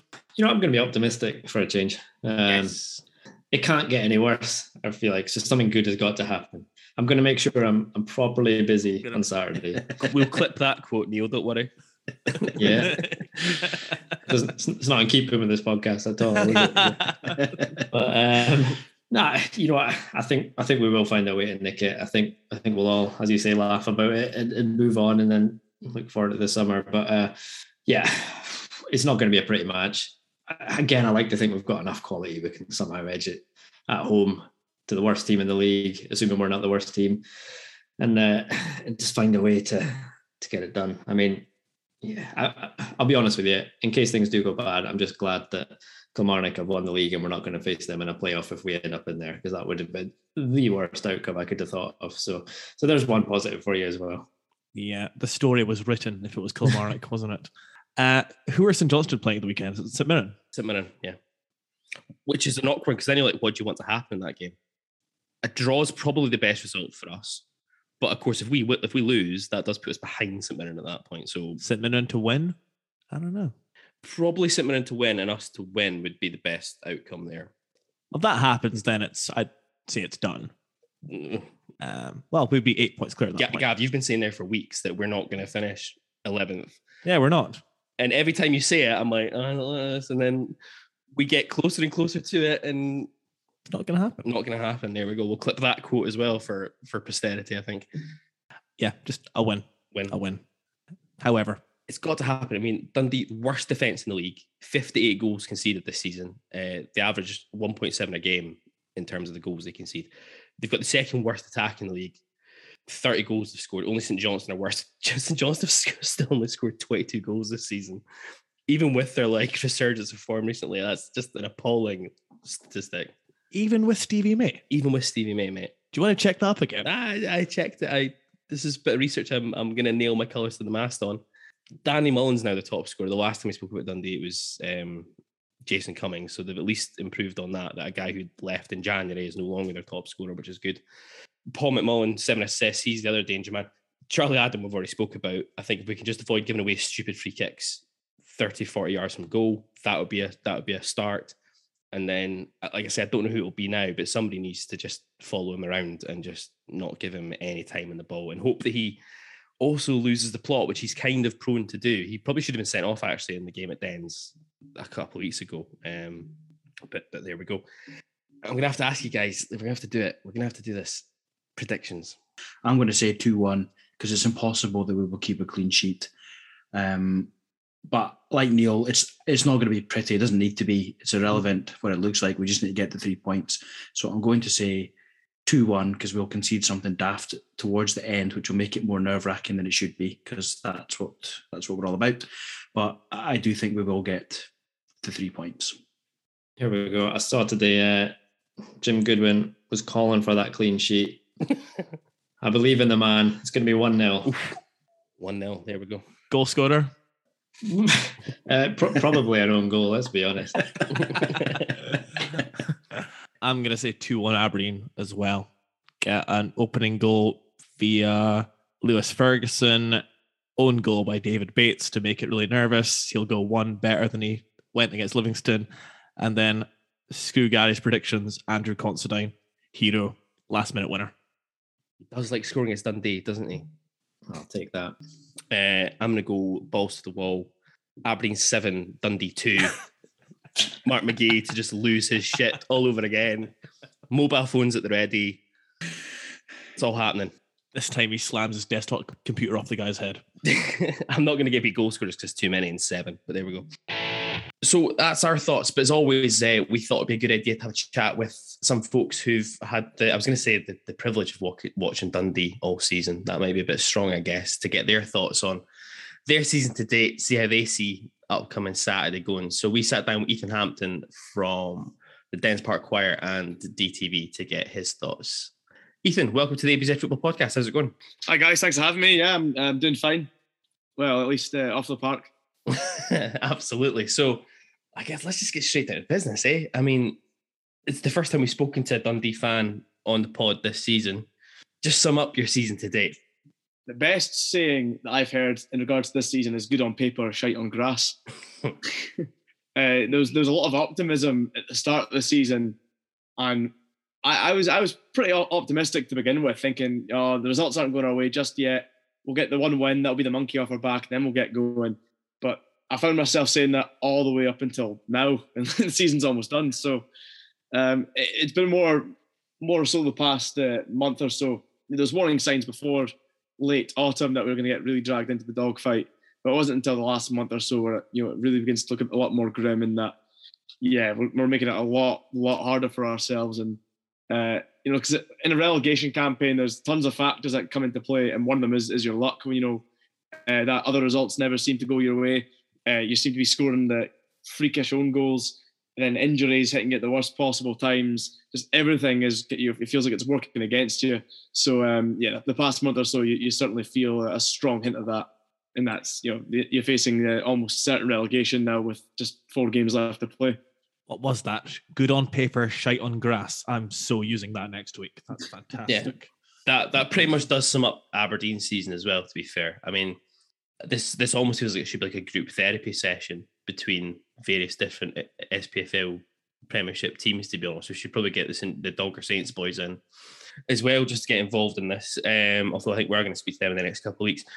At the start of the season, obviously come up through the playoffs last season, what were, just I guess yourself personally, what would have been a successful season, you think, for Dundee this year? This season, it would have been just maintaining the Premiership status and staying in the division. I think some fans not expecting, but were hoping to hit even higher heights with at the time when sounded like Lee Griffiths and that, you kind of felt, well, hold on, we've got a bit of a force on paper here. There's plenty of optimism with the potential strike force of Jason Cummings and Lee Griffiths that just never came into fruition. But yes, I kind of knew that regardless of who we recruit, your first season up, it's always got to be stay in the division, maintain your status, and then build on that. We were very fortunate in 2015 when we'd won the championship. I think most fans were just biting your hand off to finish, even 10th, 9th place in the league. So we're quite fortunate that our first season up at that point, we managed to get a top 6 finish under Paul Hartley. It's almost had a bit of a negative spin though, because that's then been the expectation since then, and we've not managed to obviously finish in the top 6 since then. So yeah, but I would have, just to reinstate, definitely survival in the division would have been what I'd been happy with. From the outside looking in, Ethan, James McPake, a player I believe was well thought of at Dundee, club captain there, wasn't he? Got you promoted, big player under Paul Hartley, becomes manager, gets you promoted again. Links earlier in the year with, I think, MK Dons, seemed to be a manager on the up, and then get a couple of results together, and then he's dismissed. What was the feeling for, I guess, yourself and the Dundee support when that happened? I think everyone, even outside Dundee fans, all kind of felt that the timing of it was utterly bizarre, because it came on the back of two consecutive victories. If you were to follow James McPake's managerial career, it's kind of, although he's still a very young manager, I would say fairly inexperienced, because it's only the 2.5 seasons in the job. Every season kind of worked the same way. Struggle to begin with, and then in that final third, the business end of the season, everything begins to click and come together. The first season halted due to the pandemic, and the leagues were called on the current standings at the time. Last season, our promotion campaign, we did actually struggle for it for a good bit. We weren't. I think Wraith Rovers spent an awful lot more time than us in second place, and then in the business end of the season, where things just beginning to click, we managed to have that great run of form. And final day of the season, or at least final day of the initial league calendar, we managed to hop into second place after beating Queen of the South. Then obviously seen the job all the way via the playoffs. So I certainly felt we could have had a bit of a repeat there, struggling, and then the final third, maybe things were going to get their act together. I'm a bit more old-fashioned in the sense that I feel managers should get a lot more time than they do now in the modern day. Specifically when you give them the transfer window. My feeling is, well, you've trusted him with the job of bringing in the reinforcements, so he may as well be allowed to see it out. So that way, any success or any failure at that point can entirely be pinned on him, because that's his project. He gets to see his project all the way through. Because now, should Mark McGee fail to keep us in the division, that blame will now kind of be split, or perhaps maybe controversial is not the correct word, but people will be split on who to blame, or perhaps blame both. And I don't like that. I don't like the idea of not, if he was dismissed before the transfer window, I wouldn't have been entirely happy with it, but I could understand that at least. But it was just very, very odd timing, and I felt he should have been given longer to see it through. But in saying that, I can see why they made the choice they did. John Nelms kind of stressed that what he was looking for was just an experienced manager that's had experience in this kind of scenario before. And to be fair to him, Mark McGee, he does tick those boxes in that aspect. Almost 1,000 games in management, and I'm led to believe that he's done this before in his career, specifically with Brighton Hove Albion, managing to keep them in the league when things look very grim. So the decision makes sense on that aspect, but yeah, the timing of it was certainly bizarre. And I didn't agree with, letting them go after the transfer window. There's a massive parallel there between what we've done in that sense as well, where after the 2-1 defeat at Dens for us in October, which was your first one of the season, I think, wasn't it? So no, second. First home win of the season, I think. First home win, yeah. Our first win of the season was against St Mirren. Aye, so also that night, I don't know if you were there at the game that night, but it got pretty toxic in the away end that evening about where we were going under Stephen Glass. There was a lot of chat at the time that Dave Cormack, or it's come out even further in the last few weeks, that Dave Cormack was probably going to pull the trigger after that game. It was the squad, certain key individuals within the squad basically went to the board and basically like, you need to keep him, you need to stick with him. But we do exactly the same thing. We let him go through the January window. We don't really support him that much. We don't bring a striker in to help in any way, shape or form our attacking options.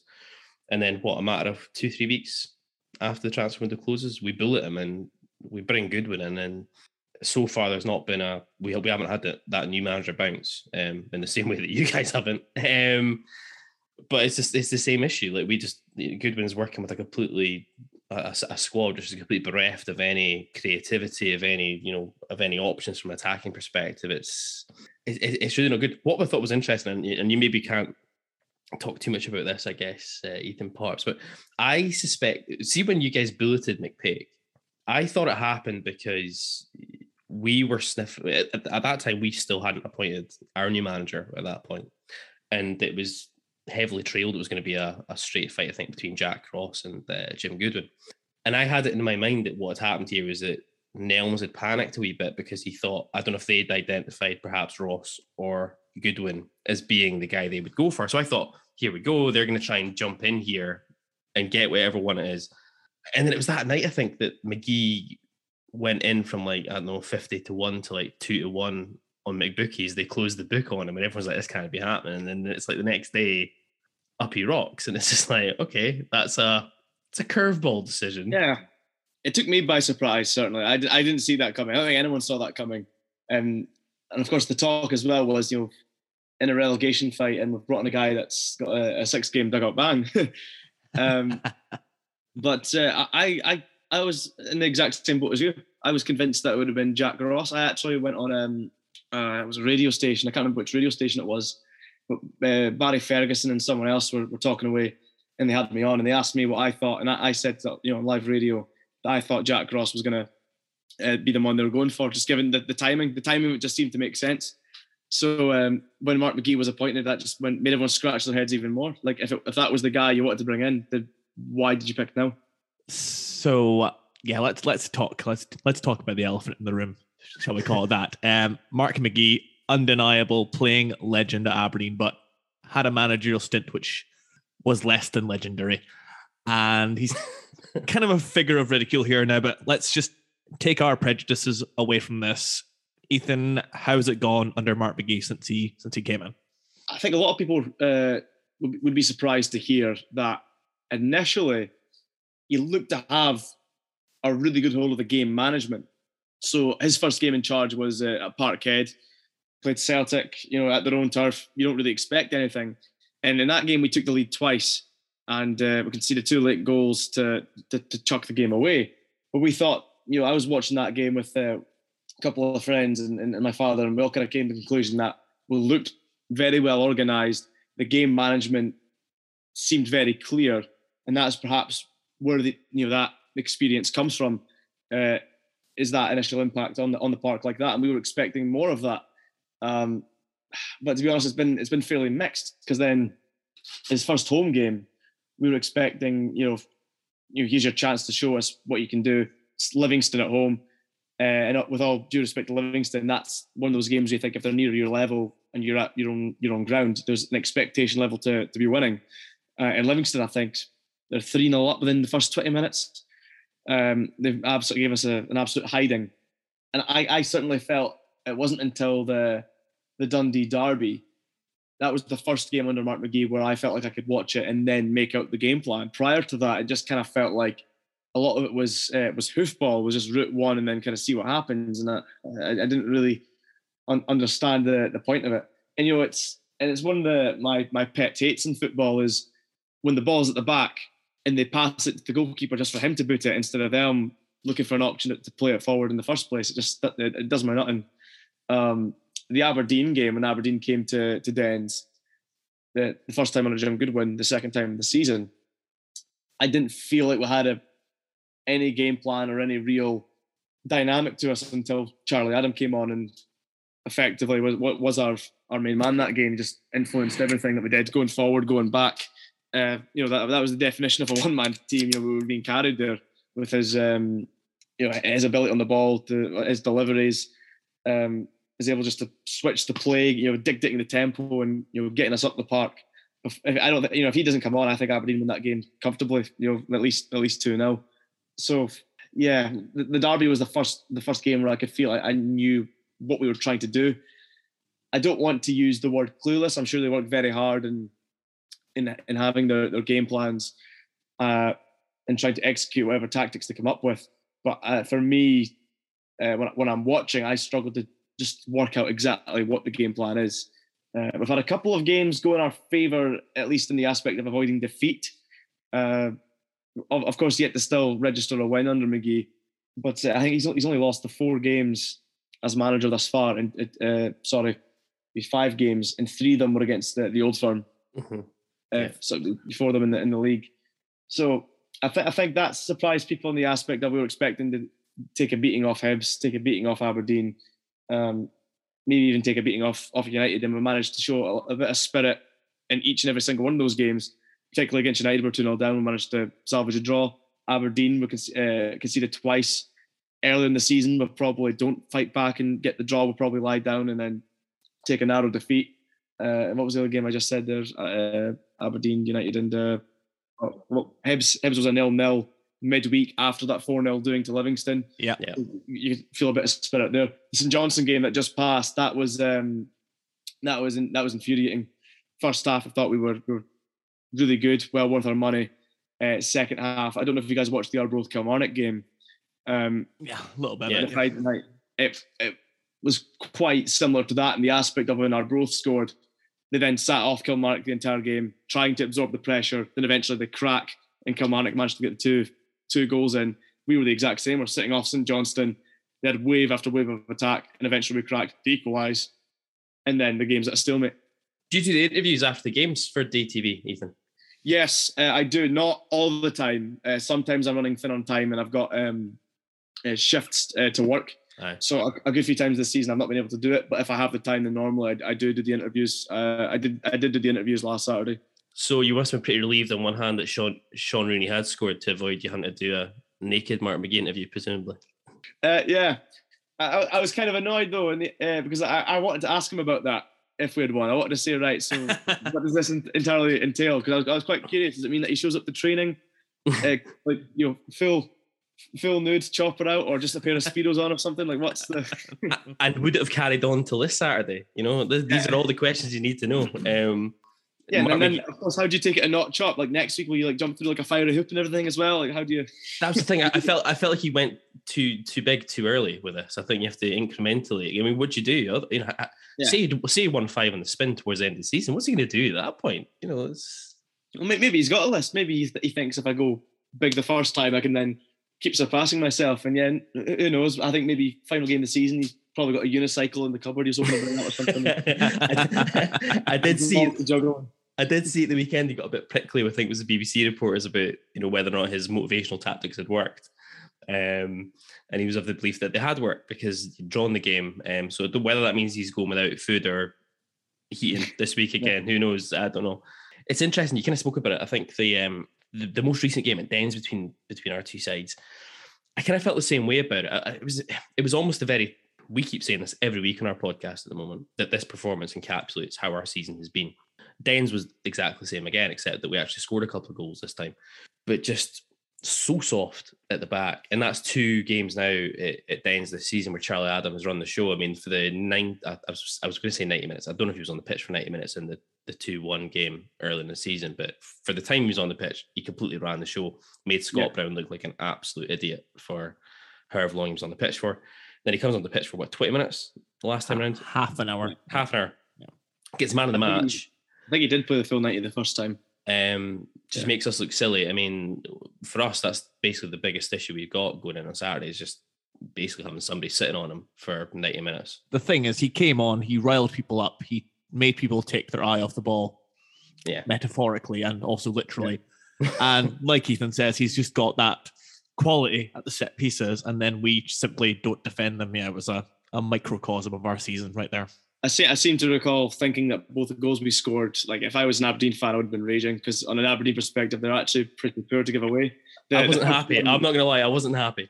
I mean, well, the first one, I don't even know if Jordan McGee headers the ball, if it hits off like his elbow or something. I actually can't make out what part of the ball he hits it with, but regardless, the keeper's beating it the near post at an angle. And then the second one, it just looks awkward as well. I think Joe Lewis looks to come out. The ball, it's not in the middle, but it's also kind of quite near him. And I think, does it hit off his leg or something and just trickles in the side netting? It just looks like a goal you'd expect to see in the park on a Sunday afternoon. the bigger point is that your man, it's Danny Mullen, I think, scored that equaliser, wasn't it? Is free 6 yards out in the middle of the box. Yeah. No one anywhere near him. I was convinced it was offside because of that. I was just like, oh no, this is a goal. Oh, for fuck's sake. And that's from a free kick as well. So, like, if it's some open play, then, not fair enough. You can maybe understand that open play in one motion that perhaps your mind could be split trying to watch two guys at once. But no, like, they had an opportunity to mark every single man. And then, the guy that's like 4 foot tall in the box is completely free and wins the header and scores. It's, If you want to watch goals that look like they've been conceded in school playgrounds, just watch us for the whole season. That's basically what we've done all year. Like, we don't. If you go and look at our stats are hilarious this season from this perspective, because we give up. We don't actually give up that many like clear-cut opportunities to opposition teams. We don't give up clear big chances to anyone. But our goals against as a result of this is fucking terrible. Like, Joe Lewis has got the worst stats in the league in terms of expected saves. But that's something because we've literally had games this season where Lewis has not had a shot on target to deal with, but has still conceded at least one goal. And it's just like, it's madness. Like Ross County last week, Ross County didn't have a shot on target for the entire 90 minutes. They get a penalty kick with 5 minutes to go. They score it, done. Lewis's stats look horrendous from that perspective, because even in that situation, I don't even know how that stat works, because they don't count penalty kicks in that stat. So he's like getting minus percentage points for that. Bizarre, absolutely crazy. I guess the big thing for you guys this season is worst defence in the league, like quite some distance. 58 goals conceded, averaging 1.7 a game. I think that works out as. And it doesn't look as though McGee's got to grips with that situation at all either. No, and I do feel for him in that aspect, because an issue that we had, when we had Lee Ashcroft and Ryan Sweeney as the centre half partnership, it was pretty solid. Like that was our strongest back line, and that looked capable of being a Premiership back line. But Lee Ashcroft got injured, and he wasn't fit until Mark McGee's second or third game in charge, and then he got injured again off the bat. So we've not really had our strongest pairing at the back really since I want to say maybe October. Like, at least with a fully fit Lee Ashcroft, not one that's just back of 4 months of injury. And I feel for McGee in that aspect, because I feel that if you had Ashcroft available, or Adam Legston's available as well, that's a massive miss. Ian Lawler has been our keeper the past few weeks.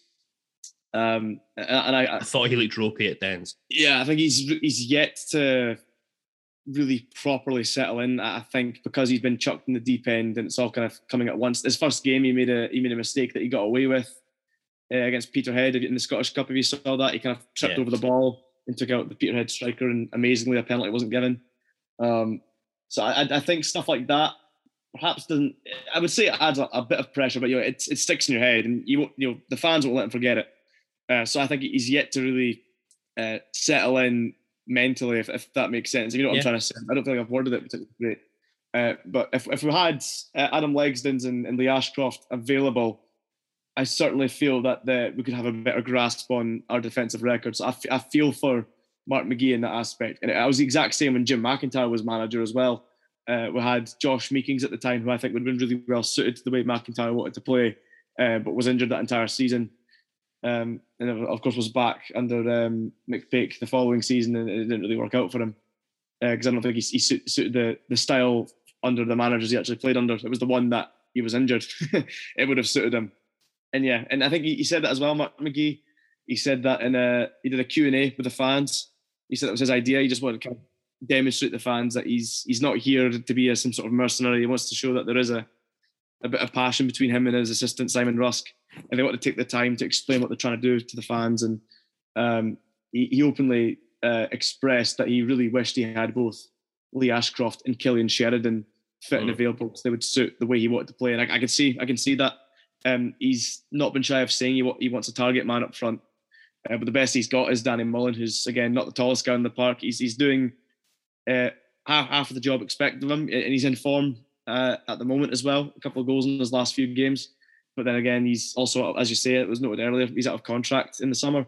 So maybe his head's elsewhere, thinking about how he's going to stay in the division, if we're not. Yeah, I'd completely forgotten Killian Sheridan existed until he was on View from the Terrace last week or for the last episode. Ethan, we've kind of focused on what's maybe gone wrong for you. Tell us what's been the bright sparks of the season for Dundee. The bright sparks, when it's all clicking well, and I think most fans and the players will definitely agree that when Dundee get the ball on the turf and start passing it around, we actually look like a good football team. There is the sparks there of a Premiership side, but unfortunately, it's more than just about what you can do with the ball. It's more about getting the results, and we've majorly struggled with that, of course. But the bright sparks is getting to see in the start of the season. I loved watching us move forward. This great dynamic of having Charlie Adam acting like a quarterback almost, playing the ball from so deep and finding either Paul McMullen or Luke McCowan, both small but really fast wingers with good tricky feet, and then trying to supply the ball in the box for Cummings when he was scoring. Lee Griffiths, who unfortunately couldn't really find his shooting boots, unfortunately, and Danny Mullen was injured for a good start of the first 3 months of the season. Then as soon as he was back, he was in amongst the goals, scoring against Celtic, scoring against it was like 3 goals in 3 games. Celtic, St Johnstone, and someone else. So that's probably been my best experience of the season. Is when it will have clicked and it has looked good. It's been very enjoyable to watch. The highlights of the season have probably been the 2-1 victory against Aberdeen at Dens and the 2-1 victory at Tynecastle against Hearts. We're glad to oblige. The one at Aberdeen against Aberdeen for me was awesome because I know there's a lot of controversy in regards to Lee Griffiths, but when I was like 8-9 years old, he was my hero because he was scored for us every week. So just getting to see him score at Dens again, that was pretty surreal and pretty cool to see because that's something I hadn't seen since I was a child. So that will stick in the head in that aspect. And I remember the atmosphere being quite good. And as you said, Charlie Adam running the show, that was a great watch. I'm glad you had a good evening. I certainly didn't. I'm not going to lie. Let's talk. We talked about January, the transfer window, a little bit. One piece of business that went from Aberdeen to Dundee was one Niall McGinn. How has he got on at Dens Park? Just before you answer that, Ethan, Niall McGinn reappeared on Tinder apparently overnight as well. I'm just going to point that out. Anyone that's out there listening to it, we thought he'd completed Aberdeen Tinder, but he's clearly not. Awesome. I don't know if I'd write swipe like, but Niall McGinn. Some fans were a bit upset by it. As you may recall, back in like 2013. He scored the penalty that put us down, and then celebrated from the Derry. But no, he's struggled to nail down a starting play. I think under McPake, obviously that's the manager that signed him. That's the vision he's been sold on. Yeah. And McPake said we'd probably get to see a lot more of him.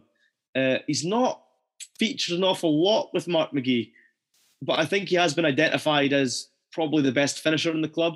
I think he's maybe struggling with fitness. I overheard that he was meant to be starting on Saturday, then had to come on the bench for the last 15 minutes or so. I certainly still see that he's got quality there. He didn't make an instant impact to begin with because he hadn't played a full 90 minutes of football, and I think he said in over a year, and that wasn't even for Aberdeen, it was for Northern Ireland. I know, yeah. So he didn't really make an impact immediately. His debut, I did think he looked decent and he had something to offer, but he failed to kick on in this massive run of games. And looking back on it, that massive run of games maybe was the decisive factor whether McPake was going to keep his job or not in John Nelson's mind. We had Ross County in Dundee United at home and St Johnstone away, and that's a run where you're thinking, right, 6 to 9 points, let's see it. And I think we drew 0-0 in 2 of them and got beat 2-1 in the other. So 2 points out of a potential 9. I think that was maybe the nail in his coffin. And McGinn played in all 3 of these, looked impressive off the bench against St Johnstone, and the other 2, he wasn't at the races whatsoever. Every shot, every cross was far over hit, right in the stands. So he didn't take to the fans instantly, but then just when the results were looking our way, when we won at Tynecastle, for instance, I'm sure he got one of the assists for Danny Mullen. He scored against Peterhead. He's looking a bit more in his element. Then Mark McGee's first game, he got both assists at Parkhead, both from set pieces, his free kicks and corners. I personally think that he, from set pieces, I think he's got a better delivery on him than Charlie Adam. From what I've seen so far this season, I think Charlie Adam's a better crosser from open play than he is on a dead ball. And I think he still has much use for Dundee. I was hoping to see him start on Saturday, because I certainly feel he's probably the best finisher in the club. He still has a great crossing ability, and although it sounds so basic, it's such an essential fundamental for our team to have, because we're struggling to score goals, we're struggling to get the ball in the right area, and to me, he strikes me as the guy that can find the killer pass, pick out the strikers we're looking to pick out. So he's not been awful, he's not been great, he's been pretty steady, but we've not seen an awful lot of him, and I'm hoping to see more of him, because I think he does have qualities that can really boost the side. I don't know about you, but as Ethan's talking there, I'm just seeing it's written in the stars here, isn't it? That Niall McGinn comes back to Tawdry and gives out either the creativity or he gets the goal, which is just fits the script, because we can't create chances for love nor money at the moment. And yeah, like you say, Niall, he didn't really feature at all under Stephen Glass. It was peculiar looking at that he even got the new deal. And yeah, he's not played much, but obviously a player very well thought of up here. And yeah, it's good to know that he's made an impact in there.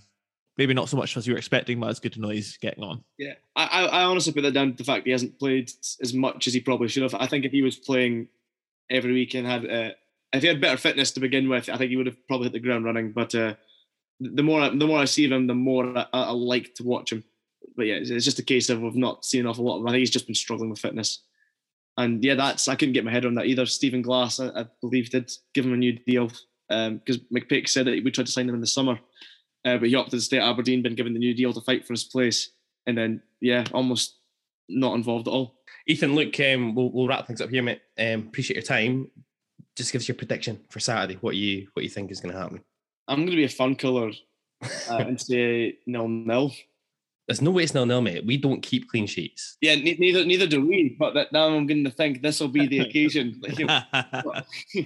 What happens when they're saying an unstoppable force meets an unmovable object? It's like what happens when two sides that struggle to score and can't defend collide one another. I think that'll probably be a 0-0 one in my head anyway. The ball will probably spend most of its time out of play. More likely than not, I would imagine. Excellent, Ethan Hampton. Pleasure having you on the ABZ Football Podcast. Great to talk to you. I was going to say we'll hopefully get you back on the show to talk about things, but it might not be next season, I don't think. Or it could be. At this rate, we might both be in the Championship. So that's a bold move, ruling us out of being in the Championship next year. We might both be in the Championship, so it might happen next year. If not, all the best for the rest of the season. All the best. Thanks for having me, guys. And yeah, all the best for the season. If I see you next season, that'll be surprising. But if you see us next season, it's gone horribly, horribly wrong for us, I tell you. Hey. Dundee are 5 points away from St Johnstone right now. The chance is still there. Those inspirational tactics from Mark McGee, I think they're going to work. We'll wait and see. We'll see. Ethan, nice one. Top man. Catch it on. Thanks, guys. So that wraps up part one of this week's show. Join us after the break as we bring you part two of our conversation with former striker Lee Miller. To play us out this half, here are Audio Kicks with their brand new track, Hardest Game, which is released this coming Friday, the 29th of April on Fat Hippie Records. You can follow Audio Kicks on Twitter at Audio Kicks Band. You can download the track in all your usual streaming locations on Friday. Check out the description within this podcast for those links, and they are also playing at Krakatoa in Aberdeen this coming Saturday, the same day we release the video for Hardest Game. Entry £5, but free if you get there before 8 o'clock. Here is Audio Kicks. For disclosure, that's my band with Hardest Game.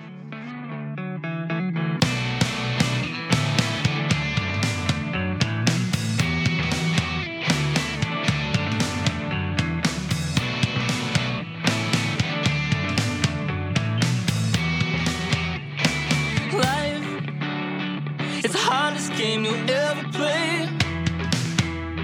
It comes at you in different ways, and never stays the same. But I love it, I can breathe this air. Watch the joy of chalk and share, laughing till I no longer care.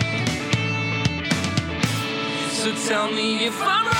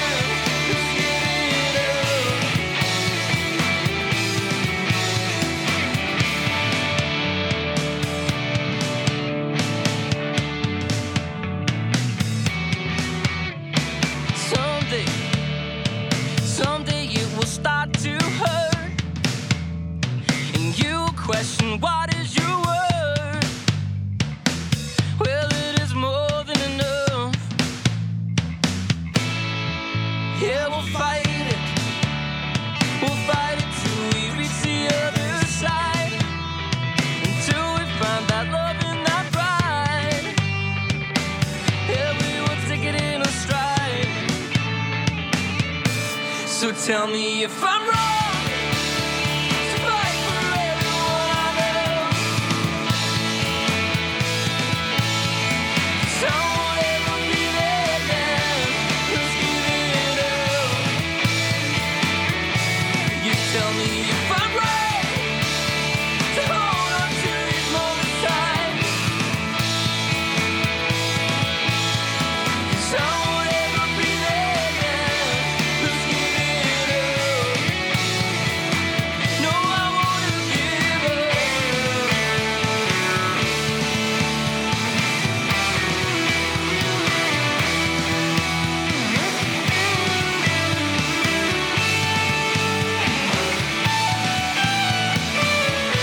So tell me if I'm wrong to fight for everyone I love. 'Cause I won't ever be that man who's giving up. Just tell me if I'm right to hold on to these moments tight. If I won't ever be that man who's giving up. No, I won't give up. No, I won't give up. No, I won't give up.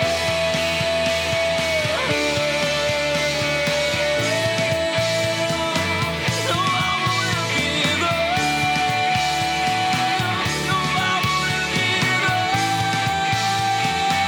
No, I won't ever give up.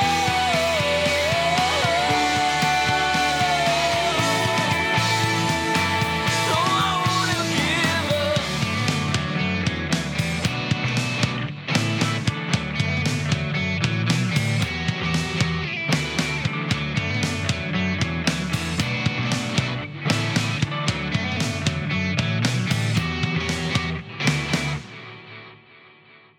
This episode of the ABZ Football Podcast is brought to you by Jed McPhee and Flexiboard.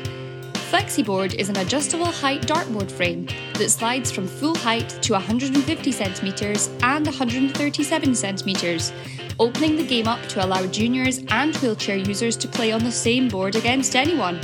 Perfect for use in the house, pubs or youth academies. Get in touch by searching @Flexiboards on Twitter. If you're looking for a bullseye, make Flexiboards your first stop @Flexiboards on Twitter.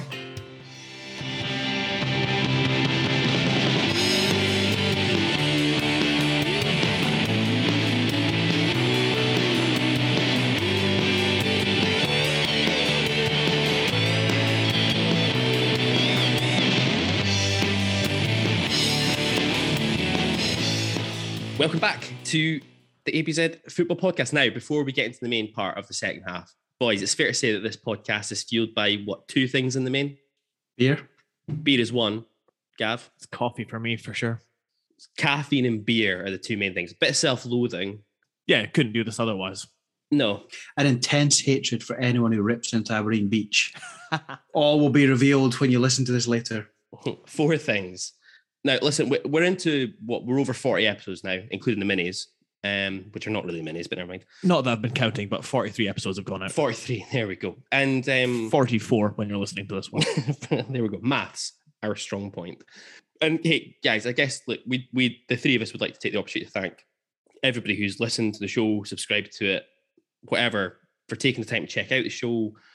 Give us your feedback, whether that's positive or negative, via Twitter, emails, whatever that we see. So thank you to everybody who's listened to the show.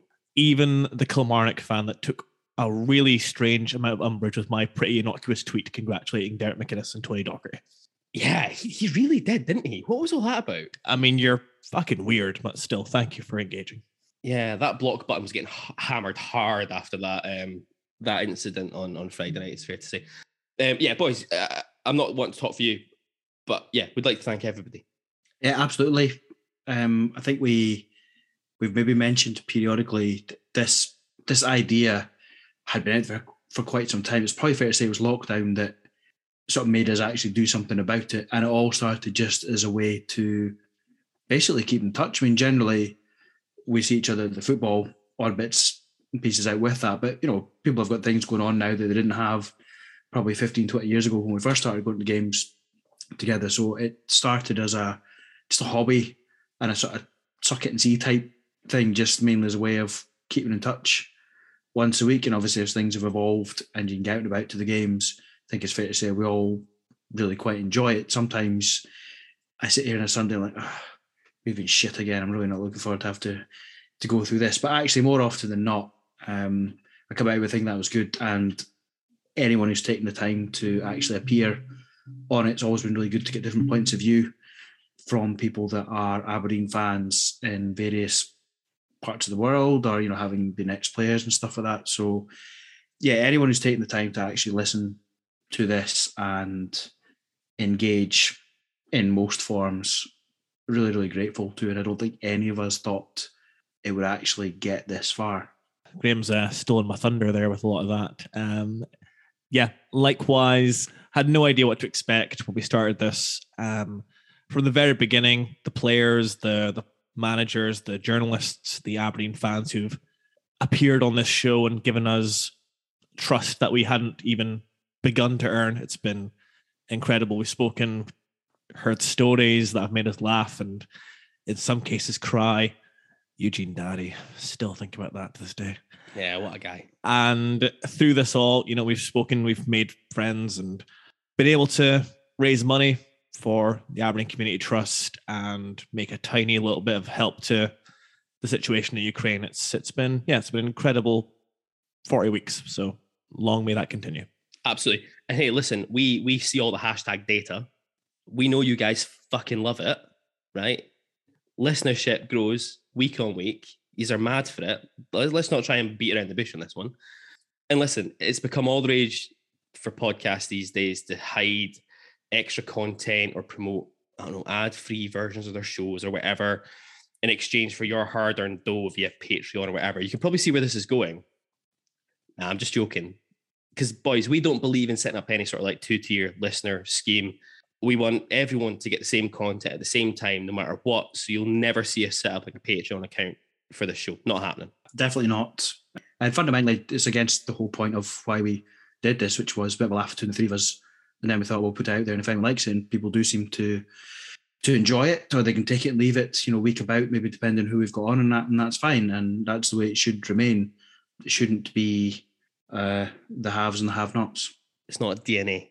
No, I think, yeah, like DNA has become divisive mainly because the points that get allocated to it.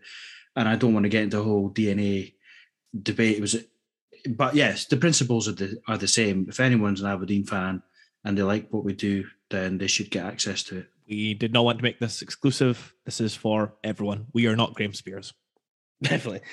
For the point, in many ways. Graham, I can't play the piano. yes. For the avoidance of doubt, and in case people aren't aware, they don't follow us on Twitter or whatever, I want to make this clear as well. We don't take any profit from the sponsors that advertise on our show. We made a conscious decision at the start of this that we would offer up sponsorship opportunities to local businesses or businesses that support Aberdeen Football Club in various different ways.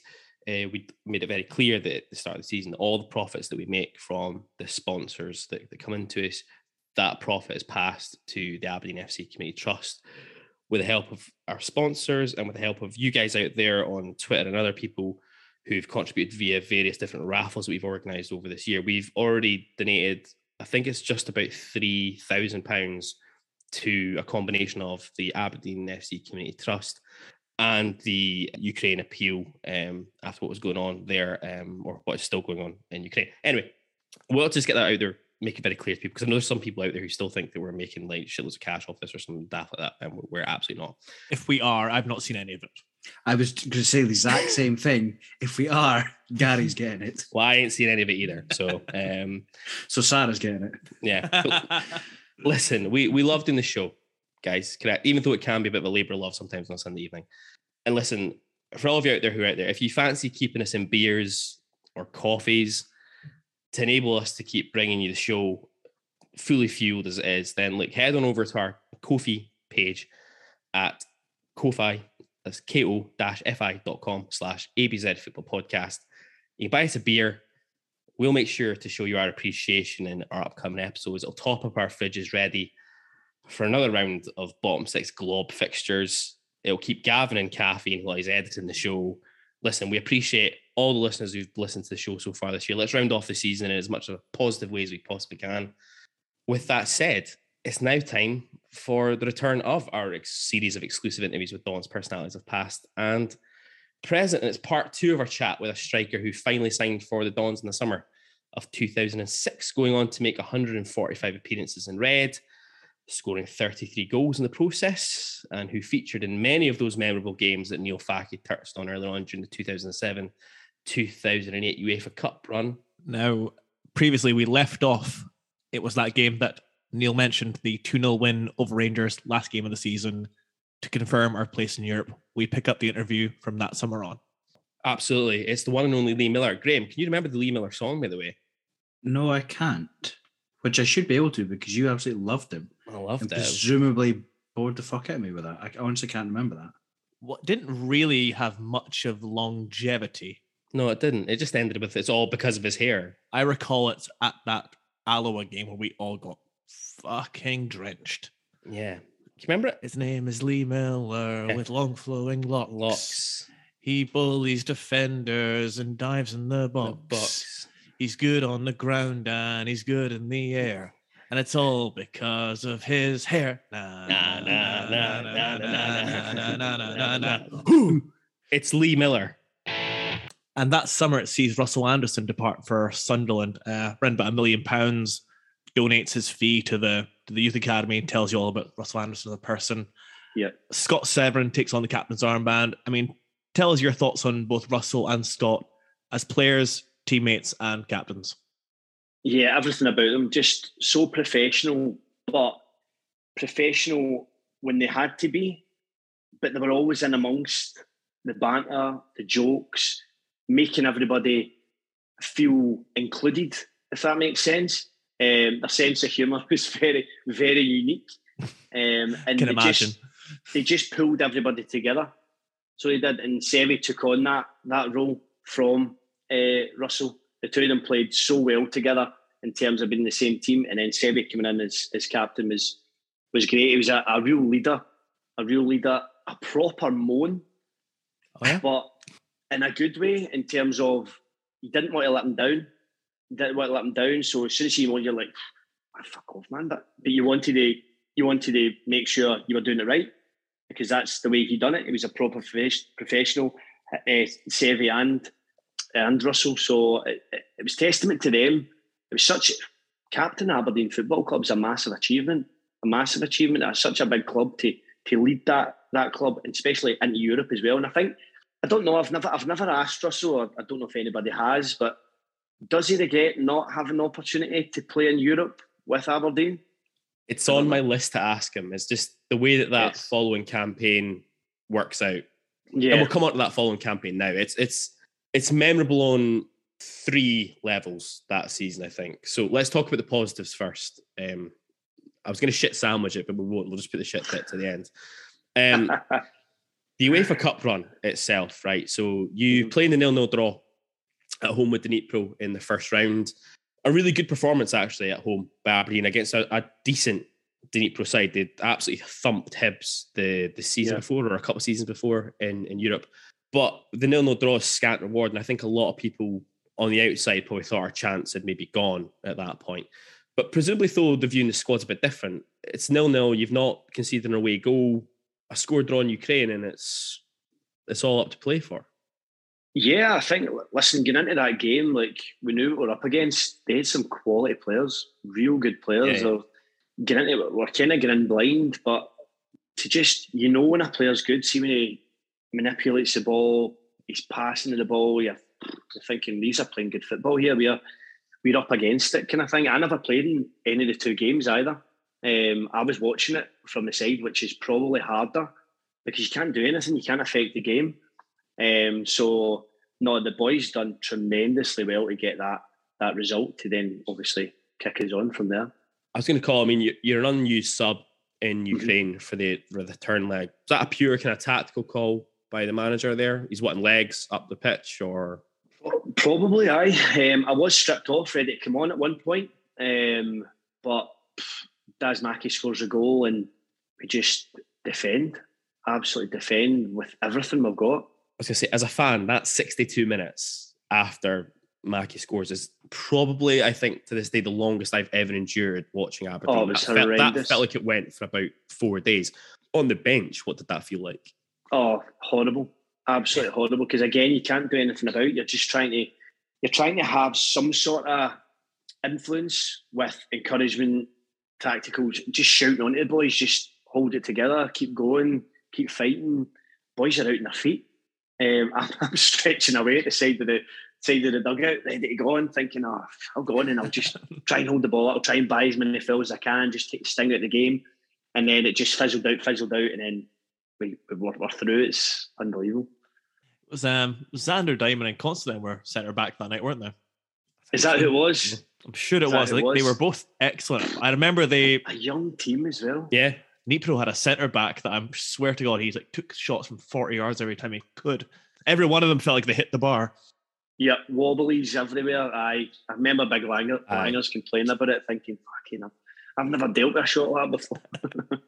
I was going to say, like, Jamie Lanfield was a guy who got like a lot of stick as an Aberdeen goalkeeper. But that night, some of the saves he pulled off that evening. Jamie was brilliant. Langers was brilliant for us. He really was. See the amount, and it'd be interesting to look back on, see the amount of attacks and goals we get from Langers grabbing the ball, sidewinder. He was incredible at it. Absolutely incredible at it. He doesn't get enough credit. Big Langers, a great big guy. I'm imagining big celebrations in the dressing room after that one. Can't remember. Honestly, can't remember. That's a yes then. That's a yes. We were just going mad. We couldn't believe it. We're delighted. And just everything about it. It was just a real gutsy performance to get us there. I feel it's probably pertinent to ask this question now because of everything that's going on in Ukraine at the moment. But just your recollections about travelling to Dnipro, the area and everything there. I mean, it's an area of Ukraine that's had its challenges, let's put it politely, before even now. What are those kind of scenarios, circumstances like for players when you travel? You don't get a lot of time, obviously, in country to see things, but you get a wee bit of time. No, we never had much time. We went a couple of walks and stuff, and it was very, like you say, it was very run down, and the poverty, I think, is really bad. But no, we never had. We're obviously stuck away, hidden away in a hotel, and just you're on your kind of laptop or whatever and watching different things. But no, it wasn't the greatest areas of what I can remember back then. But and we're obviously getting into the game thinking, it's not a good area, so they can't be that good a team if that makes sense. But it shouldn't have been about that. But no, credit to them. They were a really good outfit, and they were handy. We were lucky to get through really well. Was Timoshuk playing for Dnipro at the time? I can't remember. No idea. Gav, you'll know. You're the stato here, Gav.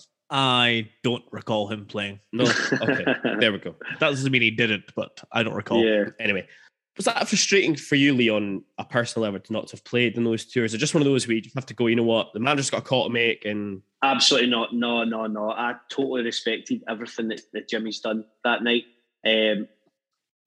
First and foremost, we had to get through the tie. That was it. I didn't really... This might sound bad. I didn't really mind if I played or not, as long as the team went through. Yeah, I was warming up at the side of the park and ready to go on in some stage, and never featured. But no, I wasn't bothered. The boys put in an unbelievable shift, and credit to them. Fair to say, it's quite the group that we end up being drawn in. It's Panathinaikos, Lokomotiv Moscow, Atletico Madrid, and Copenhagen that await. You're back in the starting lineup for a defeat in Greece, and then the 1-1 draw at home to Lokomotiv. I think it was the guy that ended up playing for Everton that scored. No, Chelsea. Branislav Ivanovic. Not Billy Letinov. I thought it was Ivanovic who scored. Or is it Billy Letinov that was getting some stick off the South Stand and he went a bit rag? Don't ask me. Please don't ask me. Anyway, while you're doing it, Gav, I'll go and check because that's what we do here. It's one of the coldest nights in living memory at Pataudry that night. And obviously, you end up keeping your place for the visit to Madrid. The away fixture in Madrid, myself, Gary, Graham, who's not here, remember this vividly. Aberdeen fans are camped out overnight in the concourse of the RDS to get themselves a spot for the tickets. Were the players aware that was that was going on? I wasn't aware of that. No, that's incredible, man. Because I think the tickets went on sale after the Locomotive game The next day. and it was like, it was so cold. I think it was a storm meant to be coming the next night. The reason this happened was because, first of all, it was Ivanovic that scored. So I just checked it. I think Billy Letinov must have got some stick up the fans and went a bit rage then. Quite possibly. The reason it happened was because the initial chat was that we would only get 1,000 tickets for the away leg or the away fixture in Madrid. And of course, everyone, as soon as the draw had been made, everyone was like, that was the one, wasn't it? That's the one, because you're like, Madrid away, brilliant. And I think as well, there was something happened when the draw was made. I remember, someone will correct me about this on Twitter later. I know they will, because this is what always ends up happening. But I think the fixtures got announced a particular way. I think they were reversed initially. I think we were meant to be home to Panathinaikos, at home to Madrid, away to Copenhagen, away to Moscow initially, and then they all got switched around the other way for some reason. Oh, right, okay. No, I didn't know that. Don't know why that happened. And we were told we were only getting like 1,000 tickets or something for Madrid. Everyone had already basically booked their flights to Madrid. So everyone's like, I'm not fucking going to Madrid and not having a ticket for the game. Fuck that. So the tickets went on sale the next day. I remember it vividly. I remember no one from my ex-employer are going to be listening to this, so I can happily say I ended up pulling a sickie that afternoon, telling everybody on like our group. It wouldn't have been WhatsApp, obviously, but it's been text messages, I imagine. Yeah, tickets were on sale like tomorrow morning at 9, and there'd been a rumor someone had driven past the main stand at Pataudry, and there was about 100 people already queued up. Oh, really? At like 5 o'clock in the afternoon for 9 o'clock the next morning. So I'm like to the boys, fuck, guys, we need to get down there because I'm not going to Madrid not having a ticket. Fuck that. Yeah, of course. We all get down there, camping chairs and sleeping bags and everything, thinking we're going to be outside for the night. Finally, at some point, somebody at the club decides you can't have this lot sitting out in the street. We opened up the Richard Donald Stand concourse, and it was just bedlam in there all evening. But the worst thing about it was they'd actually, on your way in, they'd marked you so they knew who was in. Oh, and I was like, right, I could have just gone home. Yeah. Why the fuck did I end up sleeping there for the night? As it was, we ended up getting about 5,000 tickets. It didn't make a blind bit of difference. I didn't know about that. That's unbelievable. It just shows you the passion, the desire from the fans. 9 a.m. came round and you were just given your number. It's like, oh, could have done this last night. There was like, I remember like my partner at the time, I was on the phone to her, like, I'm sleeping overnight in the McDonald's. Can you go Asda for us and do like a beer run? And it was like, those giant pizzas from, what's the name of the place in Aberdeen, Gav? You remember? Was it Snappy Tomato? Or yeah, that sounds right. Who did like the Gatecrasher pizza, like 42-inch jobs, you know, like they were getting delivered by the dozen, and it was ridiculous. What a night that was. I've never seen anything like it. Was it good though? Was it good like atmosphere? It was good crack. Yeah. That's good though. The state of the toilets the next morning wasn't great. I'll know the next morning after an hour, both out of operation. Not great. So we'll get back to the football league. Atletico Madrid comes around, obviously. It's Vicente Calderon. They had a team of superstars at that point, a young Aguero to name but one. Yeah. Your memories of playing Atletico, and how much did it mean to the players to see the level of sport? It was two packed out sections of the Calderon. I loved it. I absolutely loved it. Everything about it. I quite liked, see, with the European games where you get to train in the stadium the night before. Yeah. I loved that, getting used to that and just soak it all in before obviously the fans come in and stuff. But no, the atmosphere that night, and I'll always remember it to the day I die, is the sound of Spanish fans celebrating a goal is totally different from anywhere I've ever experienced. It was a pure, instead of, it's goal, it was like proper, whoa, this is cool, man. It's visceral, isn't it? It's like that. Oh, it was really, really good. To be involved in that, I loved it. Obviously we get beat, but I loved everything about it, just being involved in it. The pitch was like an ice rink. You put a pass, if you didn't hit it exactly where you wanted to hit it, it was shooting off. And you watch your Messi's, Ronaldo's and all that playing on these pitches, and they're just inch perfect. Every cushion touch. See, if you took a slightly bad touch on these pitches, the ball was away. The ball was absolutely miles away from you, and you looked like a terrible player. But see, training on it the night before, it was like, whoa, getting used to it. And obviously you're used to it in the game and stuff like that. That's obviously why they do that. But even playing with the Nike footballs and that, everything was just cool, man. Aye, those touches, that's just like watching me at goals on a Thursday night, to be honest. For everybody involved in that, it's an amazing trip. I mean, I think I remember seeing a picture. You guys did the Bernabeu Stadium tour. That's right, aye, so we did, aye. The day before, I think. Yeah. Still to this day, I feel so sorry for the poor bastard that was doing the trophy room element of the tour, because he had to put up about 5,000 Aberdeen fans coming in being like, thinking they were hilarious. Hey man, far's the 1983 Cup Winners' Cup, eh? Far's that in? Did you win that in? And the boys got to be like, no, we got beat by Aberdeen in that one. Yeah. As I recall as well. Yeah, exactly. And then the next group are in, hey man, the 1983 Cup Winners' Cup. And as I recall, because of the fact there wasn't a trophy room, it was a trophy stand. Oh, it was ridiculous. Exactly. Fucking honestly, just ridiculous. As I recall, I think because there was 5 teams in the group, it meant we had the next week off. And there was a permutation popped out of nowhere that meant if Copenhagen and Lokomotiv both lost their fixtures that week, Aberdeen could beat Copenhagen on final match day and come third and qualify. Right, yep. And as fate would have it, the 5th of December, Copenhagen are defeated 2-0 at home against Atletico. Panathinaikos produced the same result against Lokomotiv. Graham and I were at a gig in Aberdeen, and for the life of me, I can't remember who we were seeing. I want to say it was Idlewild. And we were sitting there, again, this is like pre-live score or FOTMob or anything. Yeah. Constantly checking on like the BBC website to see what the scores are. It pops up, actually, holy shit, it's finished 2-0 in both those games. Beat Copenhagen, and we're through.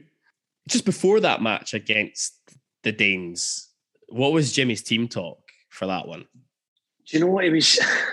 What I can remember anyway, it was quite calm about the whole situation. We knew what we had to do. We knew, win this, you're through.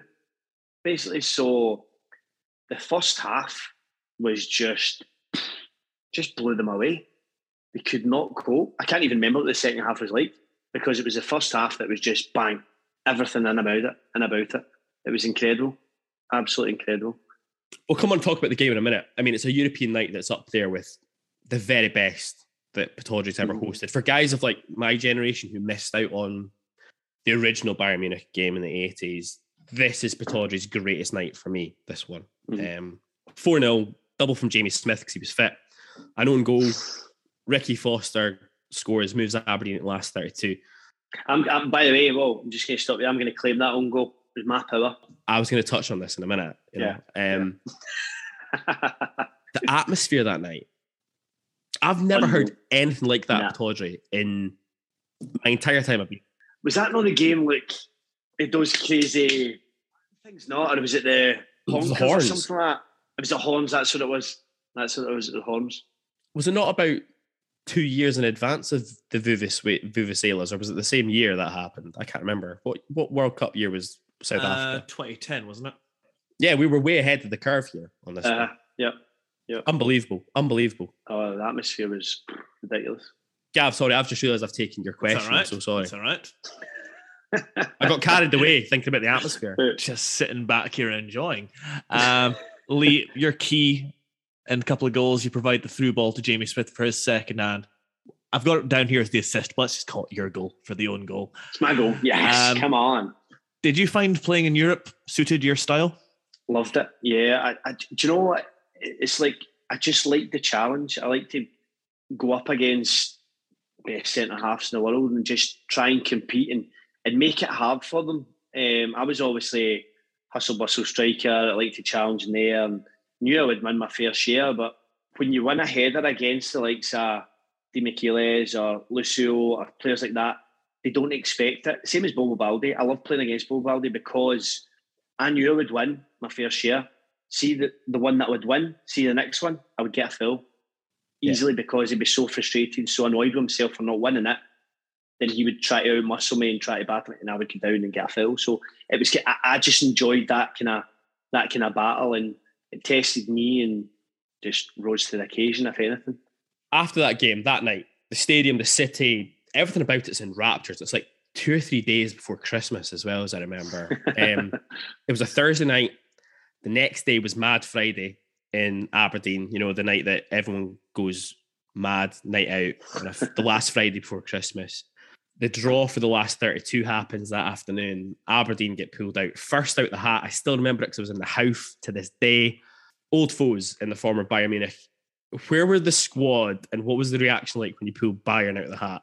Do you know, you're asking me that, and I should know this, and I can't think for the life of me where I first heard that we were playing Bayern Munich. Just somewhere enjoying Mad Friday, probably.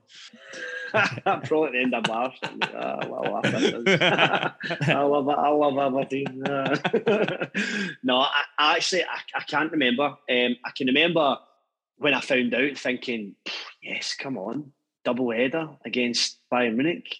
It's not every day you play against these players, these clubs, and having the trip over there to play against them it was something to really look forward to, yeah. On to that Bayern Munich game itself. What was it like in the build-up to that game? And was Jimmy again pretty calm about this one, or was he a little bit more animated in the build-up to that one? It was a wee bit more animated with this one. Just it's Bayern Munich, but we knew, like, obviously we'd blown Copenhagen away, and obviously Copenhagen aren't the team that Bayern Munich are, but on our day at Pittodrie, with a full stadium, with hooters and horns and whatever it is, we were a match for anybody. We believed that. We believed we had a squad that could compete. And that game, again, the atmosphere was out of this world. It was like, never felt anything like it. Valentine's night, which meant there were 20,000 other halves very disappointed that evening, as I recall. They probably get dragged to the game, to be honest. But no, it was one to look back on and tell the kids about, yeah, definitely. Yeah, worst games to get dragged to, for sure. The Dons have to weather a bit of a whirlwind start from Bayern, but gradually get in the game, and then you have a huge hand in the opening goal. You keep the ball alive in the box to feed Shawnee Aluko, who then sets up Josh Walker to curl beyond the Bayern goalkeeper and send Aberdeen a goal to good. If you can you just remember what's going through your mind at that moment? Now, you're 1-0 up against Bayern Munich. I'm thinking it was I think it was Xander Diamond. Don't know what kind of pass he tried to play into me, but I've actually managed to redirect it to Shawnee. But no, just like you say, it was a whirlwind. It was like, holy shit, man, these are brilliant. The start that they made, it was like, whoa, we're in for a long night here. And then, like you say, we grew into the game and had some good play in the game. And we felt, obviously, going 1-0 up. And the penalty, I can remember it. I don't think it was a penalty either. I think it was incredibly harsh from what I recall, yes. Thinking back. But the goal that Shawnee scores is class, like sheer class. We're going to refresh people's memory of the calibre of player that was in that Bayern team right now. So they come out the park, Klose has a good chance, he blazes over, he latches onto a Luca Toni flick to score, level things up. 12 minutes later, though, Aberdeen are back in front. It's a ball knocked forward by Scott Severin, finds you, and then your hooked ball over the shoulder finds Shawnee Aluko, and he finishes very well, and Aberdeen goes berserk once again. The Bayern centre-half pairing then, which was Demichelis and Lucio, and Lucio is, in my mind, one of the best centre-backs of all time, and they're really, really struggling to deal with Lee Miller. I think there might even have been a Marseille turn in there somewhere. Yeah, there was. A what, sorry? A Marseille, when you spin on the ball. Do you know what? It's such a blur. Even, see, when you're just speaking about that there, I've got proper goosebumps all over my body, man. It's so good, man. So good. Just reflecting on, like you say, the calibre of player we're playing against, and it was a young Shawnee Aluko and Josh Walker in the midfield, along obviously myself and all the other Aberdeen players. But no, it was such an incredible night. And the thing is, the goals were really good that we scored. Yeah, there was good movements within them, and no, it was such a memorable night. Yeah. Could you feel during the game that you had them rattled? Yeah. I backed myself. I always backed myself. I got a run in a centre half, I'd beat them there, no problem. So the first few that I'd beat them, I could see they were rattled. I could see they were like, oh, wait a minute here. They were players. Lucio was a baller, an absolute baller. It was a hardy centre half as well, but he wanted to play. He wanted his Brazilian. He wanted to play the ball. He wasn't allowed to do that. and it was obviously, it wasn't I don't think Pittodrie was great at that. The actual pitch was great at that time, so they couldn't really play their football. So we played the conditions and played them very well. So like you say, we did definitely rattle them. I remember after the game as well, Otmar Hitzfeld was their manager.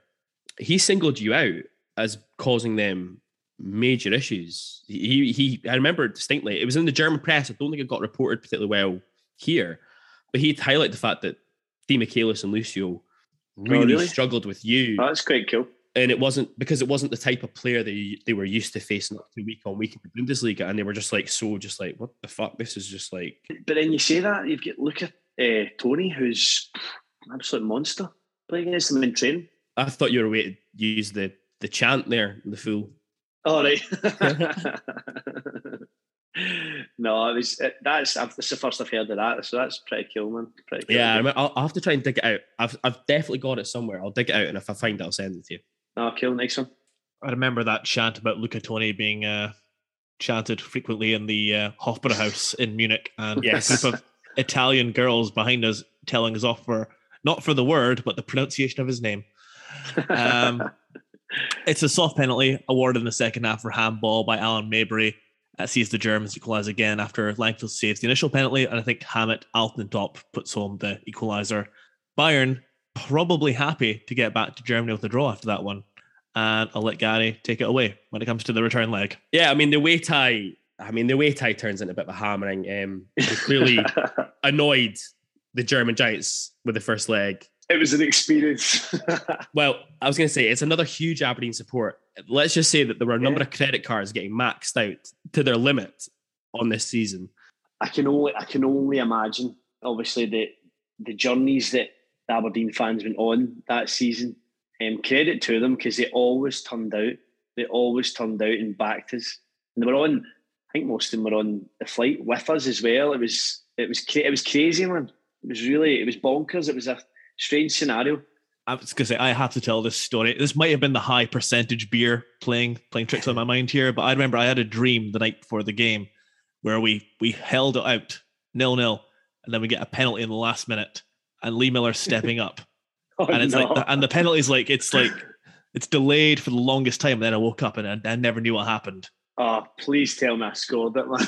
That was it. See if you didn't wake up, we'd have probably won the game. I was like, that's a premonition right there. We're going to do it. And then the first thing that happens in that game is Lucio knocks the ball up to Tony, chests off Podolski, volley off the bar. It's like, this is going to be a long night. The noise inside that stadium when that happened. I turned down to Big Xander Diamond. He was like a ghost. He was like, what has just happened here? Oh my God. That was crazy, man. It really was. It was one of those moments of, for me, that is unquestionably my most favourite Aberdeen trip by a long shot. I did Madrid. Madrid was great fun. Munich was just a different level. It was superb. Mm-hmm. It's probably the drunkest Aberdeen support I've ever seen, because you've had the entire day in the beer halls, and then you get the train out to the stadium. And I distinctly remember everybody sobering up pretty fucking quickly when Bayern pulled out that move in the opening minute, and you're like, I think we might have annoyed them last week. Yeah, I think that's what's happened there. Rattled their cages. Yeah. We were in the same boat. Trust me, we were in the same boat thinking, oh shit. But just talk to us, I guess, Lee. You've played in the Vicente, you've played at Panathinaikos in this run, but the Allianz on such a stage, full house, what was that like?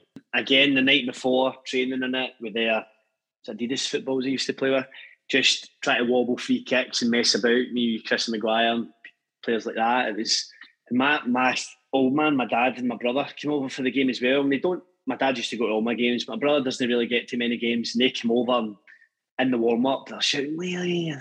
It was just so cool, man, to see them come to support me in this big arena, Allianz Arena. It was surreal, if anything. It really was.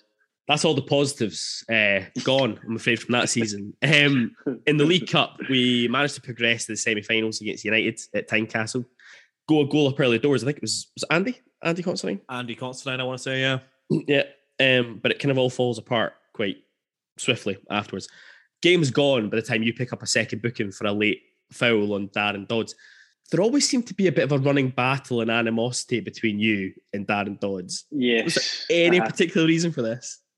Do you know? No, because he's actually a really nice guy off the pitch. I don't know what it was, but Craig Levine used to always play him against me. Always. And he used to, every player has a player they play against and they kind of find it hard to deal with.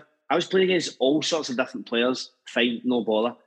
For some reason, Dan Dodds was in my head. I just couldn't, I didn't know how to play it. We kind of cancelled each other out. If anything, he would block my run. We went for it every game, like proper fisticuffs, elbows here, elbows there. See, after it, we'd always shake hands, listen, good game, all the best. But he always seemed, I felt as if he always kind of get one over on me, and it was so annoying. It was frustrating because I felt, no, how can I not get past this? I couldn't get it. I couldn't understand it. But just one of those things. I just lost my cool, lost my composure, and off I went. What did Jimmy and Jimmy have to say after that game? And were you given any particular stick for the 2 bookings equals red card? No, I just held my hands up and just apologised and all the things that you would normally do. It was, I think the game was dead. The game was done by then. But for me to lose my cool, it's unprofessional. It wasn't like me. And it's hard because it means so much to you, and you want to do so well for the club and yourself, and to just lose it like that, it was just one of those things. The Scottish Cup sees us record a fine victory over Celtic at Parkhead in the quarter-final replay. A Lee Miller assist for Darren Mackey, which sets up the semi-final with the First Division Queen of the South. And I'm afraid, yes, Lee, we do have to talk about this one. Really? Going into that semi-final, there must have been like a real confidence we could be making our way back to the first Scottish Cup final in what would have been 8 years of that time. Yeah, do you know what? It came on. See the first lockdown we had. It came on the BBC. Oh, I know. I couldn't watch it. It put me in such a bad place, just thinking about what could have been. Because obviously we had that incredible side. We were doing really, really well, and everything just went tits up. Everything about it. It was as if we didn't know how to play together. It was weird. It was so strange because everything you'd done it wasn't working. It was as if we were broken. It was so strange. And seeing that coming on the BBC and people talking about it and people tweeting about it, it was like, oh my God, seriously. Oh, and it just emphasises how bad the result, but not even the result, the performance as well. Mm-hmm, yeah. It just wasn't good enough. And the meetings we had after that game they were deep. They were really deep. We'll get onto that in a second. We'll just talk. The game itself, it's absolutely bonkers, to say the least. Queen of the South take the lead 3 times. We always peg them back. I think you set up 1 or 2. I think Andy Constantine scored twice that day. Yeah, he did. Yeah. And I think we all felt in the stands, like every time we equalise, okay, that's it. We're back. Yeah. We'll go and win this game now. Surely. Were you thinking the same on the pitch, or were you just like completely befuddled? It's just a pure daze. See, when I think back at it, we never felt comfortable, and we should have done. We should have just took this thing out of the game and played our game, but we get sucked into a fight, a scrap, and it just didn't work for us. It didn't work for us. It actually looked, when I think back to the meetings that we had and stuff, it just didn't feel as if we knew what to do on the pitch. It really didn't. We just felt as if we were all over the place, 6s and 7s. At the full-time whistle, I distinctly remember this, actually. You were one of the very few players who kind of made the effort to come over and applaud the Aberdeen support, only to be met with a torrent of stick and abuse, as I recall. Is that one of those as a player where you kind of have to put your hands up a bit and accept you're going to get a lot of stick for that result? 100%. 100%. Whatever happens, win, lose or draw, I'll always go to the fans. Always go to the fans and make sure they realise how much we appreciate the support. Albeit it was a disastrous result. Everybody there was all sorts getting shouted onto me, but I didn't want to disrespect any of the fans because I appreciated everything that the fans done. Obviously, you speak about the trips that they made. They've spent an absolute fortune on the club. A fortune on the club, travelling here, there and everywhere. They come down to Hampden to support you. You let them down. you're disappointed, you're absolutely gutted for the result and the way you perform, but you've got to then go appreciate, and you've got to show your support for the supporters for backing you, albeit there was all sorts thrown in my direction, but no, I was never one to shy away from ownership of a shit performance. Because I remember it at the time, I remember feeling on one level quite sorry for you, because you were like one of the only guys in the squad that fronted up and came over to do that at that point. And I was always a bit like, he's like literally one of the, I think it was like yourself, and I can't remember who else it was. It might have been, I want to say like Lee Mayer or somebody maybe. Came over and did it. And I was like, at least they've kind of shown something there. You know, like that's what it is. And football's a funny thing. Sometimes these things happen. After the game itself, I mean, what's the reaction like off the Jimmies in the dressing room after that one? It was a horrible place to be in. A horrible place. But not even that. Like straight after the game, obviously everybody's, I can't even remember if there was a word spoken after that game. But the two Jimmies, the routine was the Monday after every single game, you have a meeting. So you have a meeting, the manager would come in and say, right, and he would pick somebody to talk about the game. So you would stand up and give your opinion about the game, which went wrong, which went right, which went wrong, and all that kind of stuff. That was horrendous. Absolutely. It just turned into a blaming match, a shouting match. You're this, you're that. You never done this, you never done that. It wasn't a good place. But there was a lot of things come out from that, and there was a lot of things said, dealt with at the time, and then see after that, it's put to bed, and then you're on to the next game, basically. I'll come back on to the manager's routine, because I heard you talk about this on a different podcast. And it was quite a funny story about when you first joined, but I want to just stick on the Queen of the South game for a minute, if that's all right. And I don't know if I can ask this, but fuck it, I'm going to. One of the players in the squad who I think a lot of Aberdeen fans think let us down that day was Jackie McNamara. Subbed in the game, straight up the tunnel when he was subbed. Never played for the club again after that. Oh, really? Were there any kind of words between him and the management team after that? And I mean, obviously, I'm saying that to you now, maybe not aware of it, but was any kind of reaction off the players in the squad about that, for that sort of action, just straight up the tunnel, no look back? I actually genuinely didn't know that. I didn't know that. I used to travel up with Jackie to training and stuff, and I actually didn't know that. It's the first I've heard they went up the tunnel. So no, I wasn't aware of that. Jackie was a first-class professional. He really was. And he gave everything, training sessions, games. I can't remember, personally, every individual in that game, whether they played well or not, because I don't think anybody played well. But if he was getting singled out, then as everybody's entitled to their opinion. But no, I didn't realise that was, or from then on in, he didn't play again for Aberdeen. I didn't realise that. Yeah, that was it. That was the end of it for his spell. We'll move off the Queen of the South story, but thank you.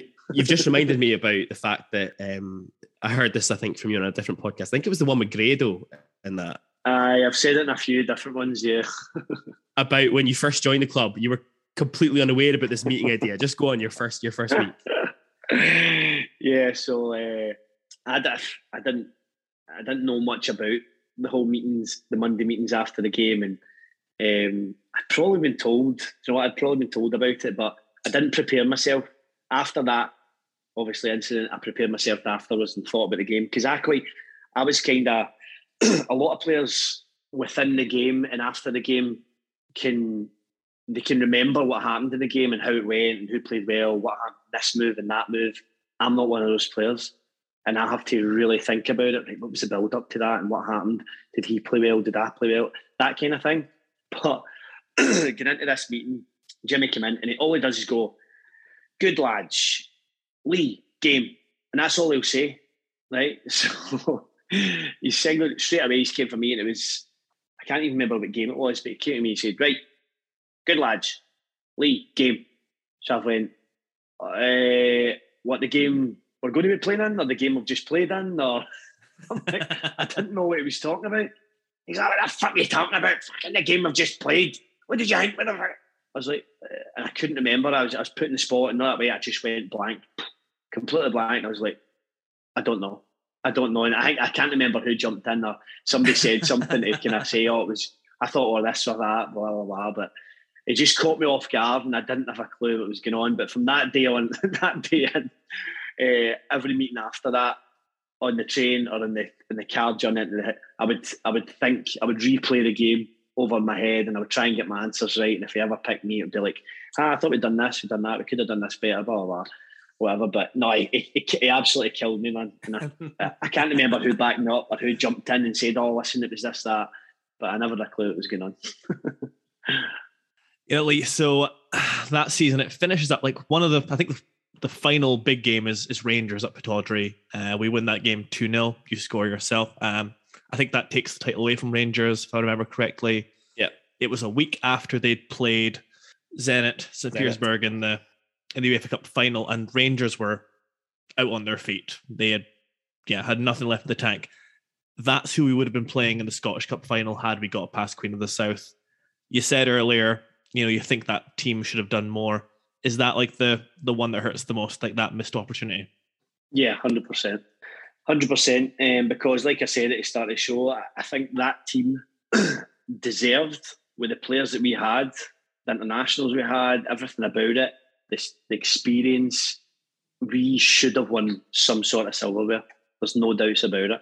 The performance we put on in Europe, we were just a really good outfit. And we just, I don't know, for some reason, whatever reason, we just didn't win silverware, and it was disappointing. On a personal level for you, that campaign, it's 13 goals and 52 appearances, making you the top scorer for the club and an ever-present in the campaign.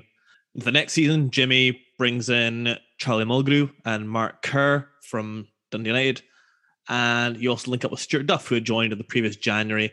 And a certain Tommy Wright joins the club in August. What are your recollections of Tommy Wright, a player who, for most Aberdeen fans, he didn't really live up to the £100,000 transfer fee, although his debut against Motherwell, he headbutts Stephen Craigan and then basically nearly kills Stevie Hamill. It lives in infamy. You had been replaced by Tommy Wright, so presumably we're watching this on the bench. What's going through your head? Tommy was mad, honestly. He was a proper bulldozer of a player. Do you know what, right? I don't even know if he was any good or not. That's the honest truth. He's a cracking guy. He loved the banter, loved all the hustle bustle, and he loved fighting. Yeah. You could see that right away. Do you know what Tommy Wright does for his career now? No, I don't, but I can remember coming into contact with him recently. He's a police officer. No. No chance. Not having it. Nah, not having it. And I'm sure I spoke to him maybe, I don't know, about 3-4 years ago or something like that. No, I'm not having it. Yeah, he's No a policeman now, honestly, man. I need to find some quotes from him when you say that he loved fighting. Wow. I mean, I need to search him up. I need to get on to him, man. Honestly. There's no way he's a policeman. No way. Man. I'm not even like, we Tommy, bless him, he got voted into, we ran a poll not that long ago for the worst ever Aberdeen 11.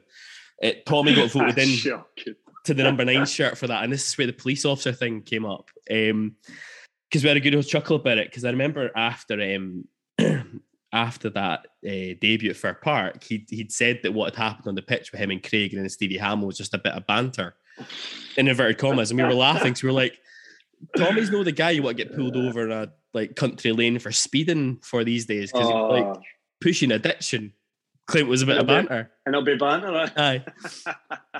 It's one of those seasons for Aberdeen that kind of just plods along a little bit. Gav, I've got you. Sorry, Lee, I've got to just let you hear this. So this is the quote from a recent interview Tommy did. Oh yeah, here we go. Live reaction. He adds, "I've always been good at dealing with hostile situations due to playing in front of thousands of fans in heated atmospheres. When fights used to break out in the tunnel I was playing, I was always the peacemaker." No chance. You've got a different guy. You're bamming me up here. Wait a minute. If you get Tommy on the phone now. No.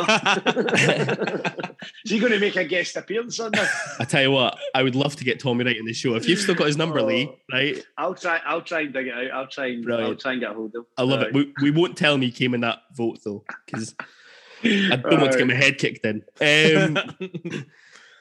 As I was just saying, it's one of those seasons that kind of plods along for Aberdeen to an extent, but it's a fruitful one for you. You pick up your second international cap in the November 2008. It's a friendly, Scotland against Argentina, no biggie. It's Diego Maradona's first ever game in charge of the South Americans. You come off the bench at halftime for Chris Iwelumo. I nearly got that right. It's your second cap. Your first obviously came in Japan in the Kirin Cup in 2006, but it's your first and only cap at Hampden. How proud a moment for you was it, not just to get full international recognition, like I say, that happened before, but to get some at Hampden? Yeah, do you know what? I was always kind of on the fringes, kind of back up, if anything, if people pulled out. And I was always willing and wanted to go and train and be involved in squads and stuff like that. I'd never, ever pull out. I loved getting away with the national side and training with all the good players and getting that experience and just tapping into that whole scenario, if anything. So not to get that call up, and I didn't think I'd play, to be honest. I was going there just for the experience, to get involved, and I would never say no, kind of thing. And to get on the full second half, and obviously such a big game into lock corners again with Di Michelis as well. Of course, yeah. So in Maradona's his first game in charge, it was class. It was real good. I should have actually scored. I remember it. Yeah. I should have scored that header. And do you know what? Right, I don't know if you'll back me up on this, but it takes a deflection. It's going in. See VR. It's a corner. I'm telling you. I'm telling you right now. I'm thinking it's going in. It takes a wee. But no. It was great to be involved in the game, and obviously at Hampden. Di Michelis must have been like, what the fuck? This boy again? No, you again. I think I had a hairband at the time as well. Did you get a chance to meet Maradona? No, I just shook his hand and stuff and just wished him all the best. That's close enough. That's close enough. I touched his hand. So good. Which hand? You've touched the hand of God. Yeah. I think hand it was. Hand of God, or yeah, good. I think it probably was. That's good. This is what I like about this podcast. We get to play the whole kind of like, how many degrees of separation are you now from certain people? And that means we're like 2 to Maradona, so we're laughing. Yeah, so Lee, you also pick up the SPL Player of the Month award in December, but injury in a match against St Mirren in March sees you miss a month's worth of action, which includes the Scottish Cup 6th round defeat to Dunfermline, on penalties after a 0-0 draw in the replay at Pittodrie. And it's kind of around this kind of point that the pressure feels like it's starting to pile on Jimmy Calderwood, and there's questions going around whether he's the right man to carry on. The league campaign straightened itself out, and eventually, on the last day of the season, a 2-1 win over Hibs on the final day, including a goal that you probably didn't expect. Whoa. So, excuse me, say that again. Yves Macalambi, with some of the most peculiar goalkeeping that's ever been seen in Scottish football history, sees a fine Lee Miller finish into an empty net. Thank you. It means European football is secured once again. Aberdeen finished the campaign in 4th, but all the top 4, and after the games about the manager, rumours swirling through the city that this could be his last game, and it's within minutes of the full-time whistle. The news is confirmed. Jimmy Calderwood and Jimmy Nicola are relieved of their duties. What was the reaction like to this news amongst the squad? We can tell that you obviously have a great deal of fondness for Jimmy Calderwood. It was shock, complete and utter shock. Because after every last game of the season, you go up the stairs and you meet the fans, and your sponsors and different things, and it was a weird atmosphere about the place, and obviously it filtered through that they had gone, and it was like, why? Why did they go? We've succeeded. We've done what we set out to do, kind of thing. It was just strange, and I'll never ever know why that was the case. And it was gutting because they'd done so much for Aberdeen at that time, albeit, like I say, we never get trophies or whatever, but they were so good for the club. And they assembled such a good squad as well. It was disappointing. It was disappointing. Stuart Duff told the exact same story. It sounded almost like the players were the last to find out that he was gone. We were up the stairs. We were chatting away, and we kind of heard rumours. It was like, nah, surely not. And I can't even remember if they came up or not. But we were all kind of looking about, thinking, what's going on here? What have we to do here? It was strange. It was really strange after that. Obviously, my unbelievable finish and the scoreline was so incredible and stuff. Mark McGee's the chosen one to replace Jimmy Caldwell. Your initial impressions of the new manager and that first pre-season trip to Austria? It was tough, man. real tough. Triple sessions, and it was pretty strange. It's kind of because I think he thought he was getting the Celtic job, so the whole thing around that, we were kind of played second fiddle a wee bit, and it just, I don't know, it just felt a bit weird. It was a bit weird at the time when he came in, and things never really happened. But that pre-season trip was tough, like really tough. We spoke to Mark Reynolds, 2 or 3 weeks ago, and obviously Mark had played under at Motherwell. And when he was describing some of the pre-seasons they were doing, it was just like, fucking hell. Wow. That is brutal. And if it's not something that you guys are used, just to complete, it would just be ridiculous. Yeah, it was. Don't get me wrong, Jimmy's were tough, but Jimmy loved a night out and stuff. So he would make sure, like every pre-season, we would work hard, we would work our tails off, but we would guarantee we would get a night out. He would come out with us and drink and do this and that, and just make sure you didn't get any trouble. That was you sorted. Whereas it had totally changed in terms of, there was basically said no nights out. There's no nights out. You will get your time to yourself at the end of the season in the summer. We are here to do a job. Which, do you know what? Looking back at it, you think, do you know what? He's got a point. But when you've got so many players and you've got that culture, it's hard to just go bang, nothing. You know, and pre-season trips is about team bonding. Yes, it's getting fit and all that kind of stuff, but you need that kind of social side away from it, and that kind of didn't really happen for us. Do you think you kind of misjudged that a little bit with the squad coming in? Because the squad was still, it was Jimmy's team, wasn't it? Yeah, I think he probably did, yeah. But we had big characters. We had your Mark Kerrs, Charlie McGrew, Stuart Duffs, all the rest of it, and really loved the banter side of it and loved the kind of mingling side of it. But when we were working, we would work hard. We'd work our tails off, you know. So I don't know. It just didn't click. I mean, the season can't get off to much of a worse start, to be fair. The humiliating 5-1 defeat at home to Sigma Olomouc, which sees, like, you know, Stuart Duff being deployed as a auxiliary centre half for the game, you know, followed up by a 3-0 defeat away to in the Czech Republic, which is an 8-1 humbling on aggregate. It's kind of a poor start to the season as well. Knocked out the League Cup by Dundee in round 3. There's a bit of a bright spark out of nowhere when you scored the only goal in a 1-0 win over Rangers in Epitology in the league, despite the fact that Mark Kerr sent off after 59 minutes. But for you as a player at that point, with the way things are going, having been in and around the Scotland squads as well, you know, in the previous last 12 months, are you starting to think to yourself, maybe it's time I need to think about moving on from here? No, do you know, I never thought about it. I never thought about it because I loved it up there. I wanted to graft on and grind through the difficult period. I think the European thing really stung us because obviously there was a lot of that squad in the squads that were Bayern Munich, Athletic Madrid, just sort of spoken about there. So we felt as if we could do well in Europe when we get in there, and obviously getting that hammer, and it just didn't. It was just an awful start to the season, and it didn't do well for us going on to the other things, going to the league campaign and stuff, and it just never really clicked for us. Your final goal for the club arrives on the 9th of January, a second goal in a 2-0 win over Hearts in the Scottish Cup, before a final appearance in red comes in a 3-0 home defeat to Motherwell. And then February 1st, it's announced that you have signed for Middlesbrough, managed by Aberdeen legend Gordon Strachan, for a rumoured fee of around £600,000.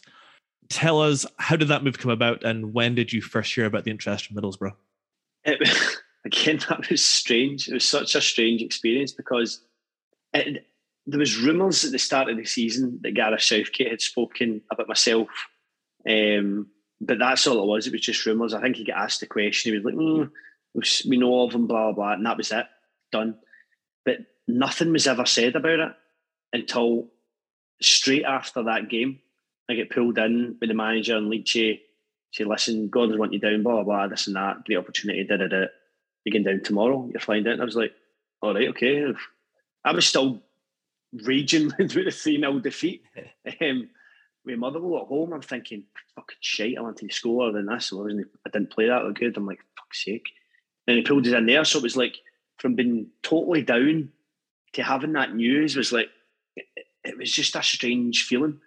A feeling of what I didn't see that coming. I didn't expect that off the back of that performance, if anything. It was obviously before that I'd its best interest or whatever, but that was the first I was hearing about it. And then it happened so quickly. Everything happened like boom, boom, boom, boom.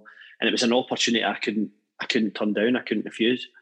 So it means you leave Aberdeen having made 145 appearances for the Dons, scoring 33 goals. Just quick one. Out of all the goals you scored for Aberdeen, what would you say is your favourite? Oh, God, it's a good question. I love the one, the last game of the season against Rangers, the header, the glancing header. Just from everything that happened that season, just the atmosphere in the place. It was last game of the season. It was a big goal. I enjoyed that. Not the overhead kick at Tannadice, no? Oh, I forgot about that. My leg was hanging off that day, by the way. I kind of pulled thigh or something. I actually scored quite a good goal against Dundee United at Pittodrie as well. A long range effort. The 35-yarder. It was Arskate, wasn't it? Was that the one that led to Arskate? No. No. I was in the bench that day. Aye. Okay. That was a good goal, wasn't it? That was a good goal. I forgot about that.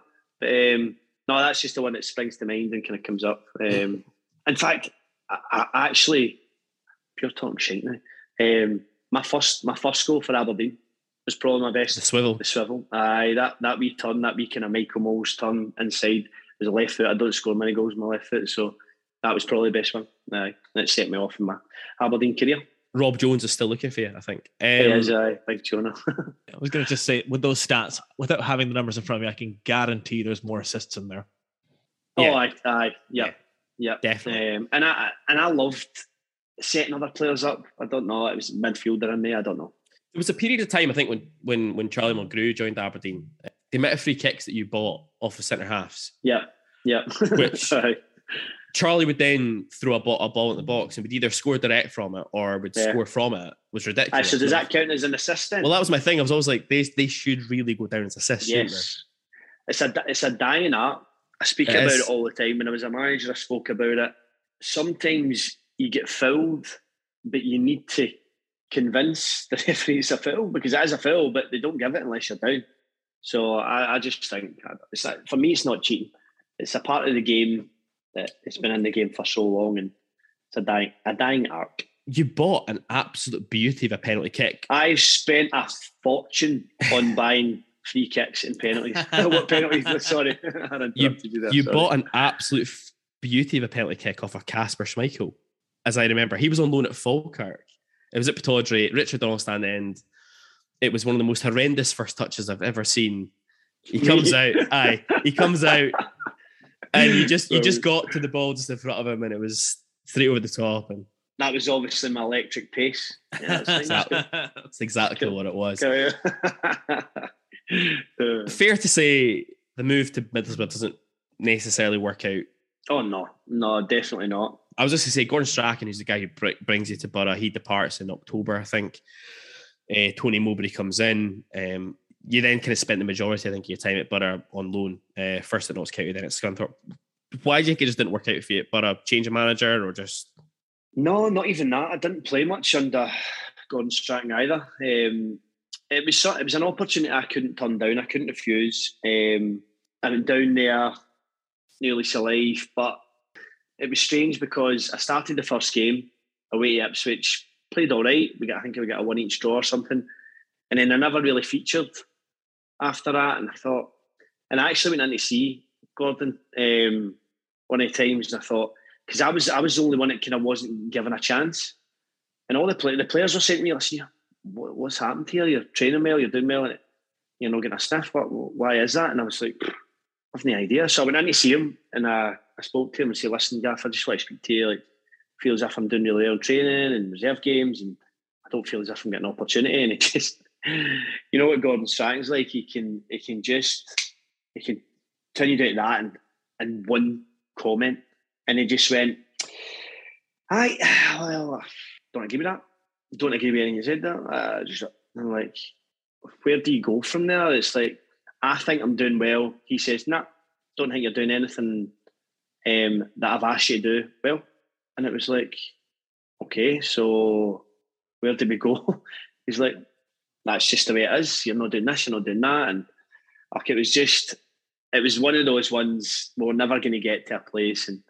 But I'd rather he kind of was up front with us and say, listen, you won't feature, go out on loan, go there, do whatever. Whereas Mowbray came in, said, listen, I want a different type of striker, small, nippy in behind. I'm not going to use you, so you're free to go wherever. And that was fine. That was totally fine. I disagreed with him. I did feel if he wanted to win the championship, he needs plan A, plan B, and possibly plan C. So he needs a different type of striker to change games at different moments in time. But that was his opinion. He was up front with us, and that's what kind of led us to go elsewhere. Speaking of which, in August 2011, you make the move to Carlisle United, where you stay for 3 seasons, scoring 32 goals in 98 games before returning north to Scotland. A 2-year deal signed with Kilmarnock.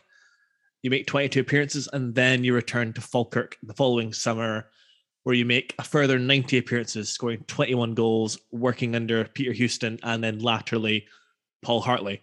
Are we right to think, or is it fair to say that maybe yourself and Paul didn't necessarily see eye to eye? Do you know what? It was difficult because we were teammates at Hearts. We used to travel in together now and again. And for some reason, it just didn't work. Whether he felt threatened by myself and Kerzo, whatever it is, it just didn't happen. Whereas we were basically been made scapegoats. I think we were kind of been hung out to dry, been told that we were turning the dressing room against them, which wasn't the case. We were keeping everybody on board. He came in and said, basically, there's going to be 8 or 9 new players coming in January. So all the players right away will come to us because we were the experienced ones. I knew Paul Hartley. Well, is that going to be me? Does that mean I'm going to be out? I said, listen, just buy into whatever he's doing, see what happens. That's all you can do. So we just try and keep the boys on board. Then we get slung out. We get chucked out, basically. So it was like, I don't know. It's just it was a totally strange experience because it's a club that was really close to my heart. I was brought up with the club, my debut years, and it was just everything about it felt wrong. The youth academy getting scrapped, experienced players that meant a lot to the club out the door. Everything, the heart and soul was just getting ripped out of the club, and it was gutting to see. I mean, you don't have to go into any specifics, but there was rumours that when the youth academy got scrapped, and you were part of the coaching setup there, weren't you? Yeah. There was rumours of a confrontation, and that's effectively what led to you leaving. Is there any truth in that? No, it was nothing to do with it. It was nothing to do with youth academy. I took the 20s. I took the 20s because I was helping out with Alan Mabry before Peter Houston and them left. And then I took over in the 20s. And I was still taking the 20s every week. That didn't get scrapped as such. It was the whole academy below that get scrapped. So I was still taking that every week, which was fine. It was giving me a good bit of experience of coaching and stuff. But no, it was nothing to do with that kind of aspect of it, no.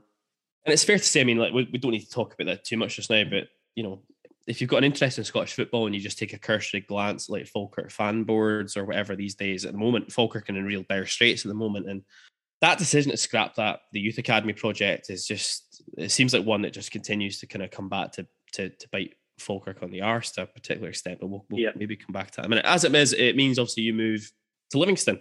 And kind of unbelievably, almost to an extent, help the Lions to promotion to the Premiership in your first season via the playoffs, which also included a memorable Willow flood red card, as I recall, in the semi-final at Tannadice. We were just talking about Willow before we came on air, the angriest man in football. Yes. What a boy. A 3-1 win, though, for Livi over Partick Thistle in the final, securing a return to the top flight. Just for you, like in your career, you've done a lot in your career, but where does that kind of rank in like the kind of achievement pile? Because where Livi had come from, it's way up there. That whole experience, like myself signing in the January along with Ryan Hardy, the same week. See the first maybe 3 weeks of us being there, we hardly trained at the stadium because I don't know if you remember, but it was like a proper blizzard every day. You couldn't train anywhere. So we were doing indoor fives constantly in different areas, in different places in Edinburgh and all scattered about. So we were getting the minibus out to these 5-a-side pitches, getting me 5-0s, and David Hopkin and David Martindale would join in, the coaching staff would join in and just get a round robin and stuff. It was mad. It was absolutely mad. But the togetherness, the team spirit, everything about that club, and it's still to this day, is incredible, and it's all down to David Martindale. It's all down to David Martindale. Talk to us a little bit about Dave Martindale. Incredible character. Incredible. I got so much time for him. He's I've got a really good relationship with him. He was one of the main reasons I signed at Livingston. Speaking to him when everything did happen with Paul Hartley, he was great and was a real big influence. Him as well as David Hopkin was.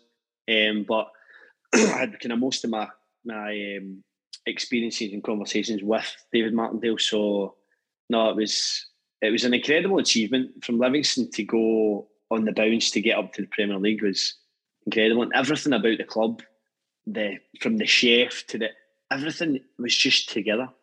We used to have ice baths every single day after training. We used to have triple sessions. Everybody was buying into the kit man, Cheb. We used to take sessions in the morning, first thing before training, weight sessions. We were so fit and together with everything that we'd done. Just going to say that the playoffs are great value for entertainment, even if you don't have a vested interest in them. Yeah. But I'm not just saying this just because you're on the show, but Lee, I remember watching the 4 games against United and Partick, and you were excellent in those games and played a really big part in that. Do you know a big reason for that? Not a big reason, but that was my 3rd time in the playoffs. I had 2 with Falkirk. I get so close and get injured in the last kind of missed out in the last 2 games against Kilmarnock, but we get so close with Falkirk. We got to the final, we beat Kilmarnock 1-0 at home, and then get battered the second leg. And then the following season with Dundee United, we got to semi-finals. So to finish up so close to that, I said to the boys, I said to all the squad when I went in, when we got to the playoffs, I said, listen, I am not getting beat in these playoffs. Simple as that. And they kind of looked at me, and a lot of them looked at me and thought, he actually means this. I fucking drip blood coming off my eye and battered bruised there, a nose over there. And I just said, I am not getting beat. I am going to, through these playoffs, we're getting in the Premier League. Simple as that. Simple as that. And the boys kind of went, you know what? He actually means this here. He means business here. And you could see it. I've still got the scars to prove it. Like, I loved every single minute of it. I ran my socks off. It's probably most I've ever worked in my life, man. Gav's right. I remember this. It was the second leg against United at Tannadice. Like, you were like a man possessed actually that evening. That's exactly what it was, and that's why. I could never put my fingers on if it was because it was United as well. Like, there was a wee bit of, because of how things worked out there for you. But also, just hearing it now from you is just like, it was just that drive to succeed. Fast forward though to November 2019, Falkirk come calling again for you. Yourself and Dave McCracken are appointed interim co-managers to begin with, confirmed as permanent later on. Did you kind of feel that you were ready to step into management, or was this just a case of, this is a club that's so close to my heart, I can't say no to this? Yeah, if it was any other club, I wouldn't have done it. I wouldn't have done it because it was Falkirk, because I felt I could make a difference, getting in with myself and David. And I loved it. I loved every minute of it. Loved it. See the man management side of it. We had the team playing really well. And then fucking COVID hit. Unbelievable. You can do all the coaching courses in the world, but for that to hit, nobody can prepare you. And obviously it's in every aspect of life, but for a young manager to take your first job as a co-manager, getting your team, you're 1 point off it, bang, it's taken away. You've still got to play these teams. You've still got to play Raith Rovers last game of the season. You're on a high, you're on a good run. Taken away from you, you stay down, Raith go up, done. It was devastating, absolutely devastating. But the following season, we brought some other players in, some fresh faces in, and and we're top of the league most of the season. We get knocked off the top spot and then get the sack. That's basically it. And then they think, obviously, they'd done it for whatever reason and thought they would get a bounce from Gary Holt, and things never worked out and they didn't even make the playoffs. So it was gutting. It was absolutely gutting, because we felt if we got to the end of the season and we didn't get promoted, do you know what? We never done the job that we set out to do, but to stop it with 4 games to go and then they don't even get the playoffs was gutting.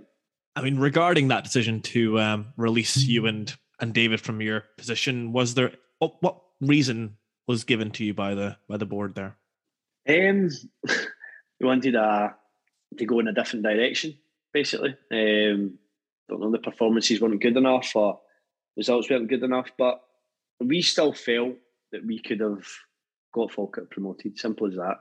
Whether they did or not, or whether it was already done before that, I don't know. But listen, I'm proud of what I've done there, myself and David, what we created, the positive environment that we created for the players to go and learn and thrive on, and we played some really good football at times, and we just fell short. And well, as it is, Falkirk, they only take 1 point out of the remaining 4, and they fall out of the playoff spots completely and remain in League One to this day. Since leaving Falkirk, you signed up at East Kilbride and you've started up your own barbering business. Yes. For those that have not seen the feature you did with... Probably can't tell that. It's looking good, man. It's looking good.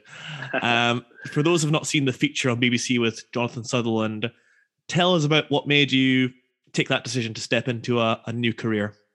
Do you know what? It all boils down to lockdown. Through lockdown, started cutting my kids' hair because obviously the haircut, and quite enjoyed it. I've always been quite out there in my haircuts and hairstyles, as you probably can imagine. I've bleached here and there, mullets here and there, hair bands. So I've kind of been into that kind of thing, and everything that happened with Falkirk, I thought, see if I don't do it now, I'll never do it.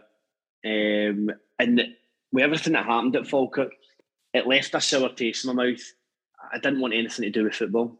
I didn't watch a game. I didn't read a comment.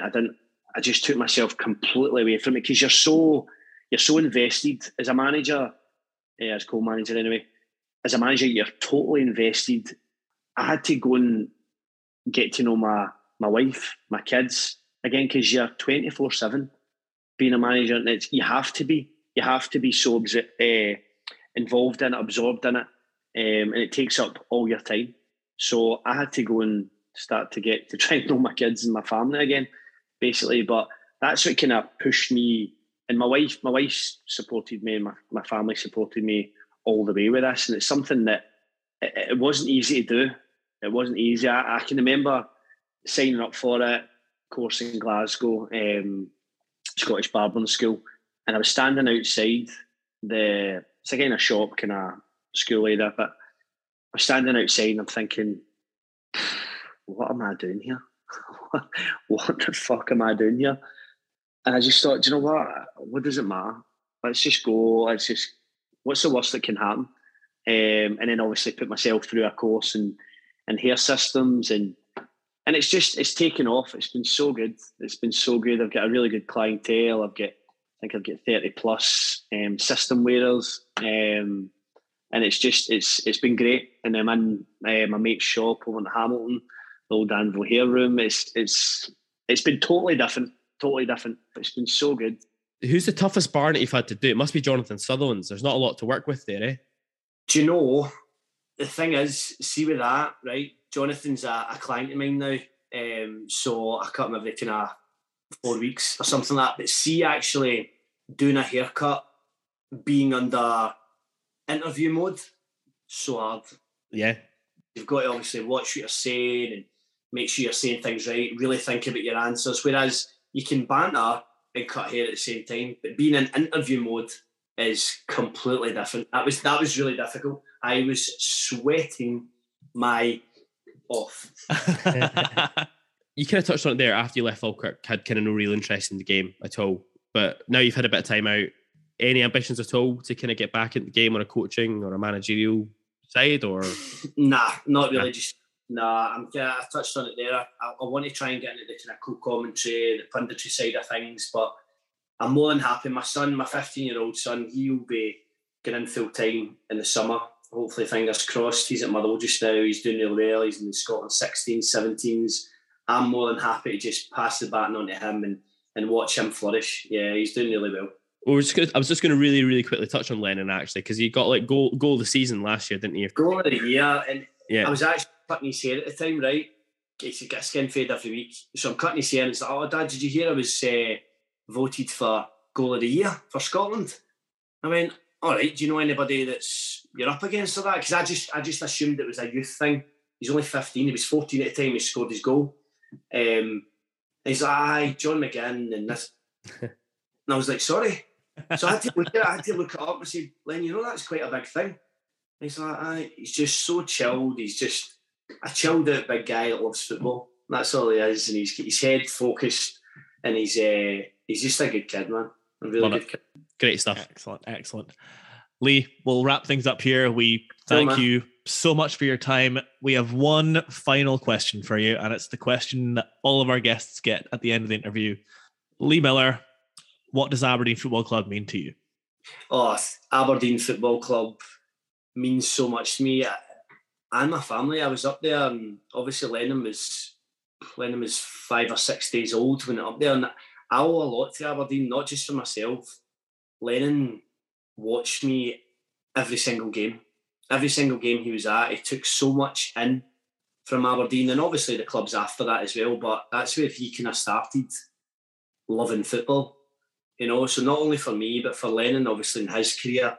Hopefully his career takes off and he goes to do big things. But no, I loved it up there, and every time I go back up, I get such a warm welcome, and I've got fond memories of European trips and all that kind of stuff, and the last minute goals and the last games of the season, getting into Europe and all that kind of stuff, and the Macalambe first class finish for myself. That's one that holds. But no, I love it up there, and the fans and everything about it is, like I say, and maybe I was ignorant to it. I didn't realise how big a club Aberdeen was until I went up there. It is huge, and I love my time there. Really enjoyed it. Lee Miller, top man, thank you for taking some time out to join us on the ABZ Football Podcast. Stand free. Thank you very much. See you guys later. Cheers. So that wraps up this week's episode of the ABZ Football Podcast. Thank you, Neil Facky, for joining us. Hope you've had an enjoyable evening. Tolerable. It's I think it's almost like a therapy session, so I've quite enjoyed it. I've come out a little bit more positive, so thank you, gents. Oh, you're absolutely welcome. Listen, we'll maybe get you back on again in the near future to talk all things Dons. We might even touch on your other team, Ultragym, if we've got the opportunity to do next time out. Thanks for joining us. Please remember to like, subscribe, follow whatever on your podcast player of choice. Join us next week for episode 42, where we'll look back at our fixture with Dundee in the SPFL Premiership. We'll preview our pair of away fixtures with Hibernian and St Johnstone, and we'll bring you all of our usual coverage of the women's team and the young team. We look forward to seeing you then. Stand free.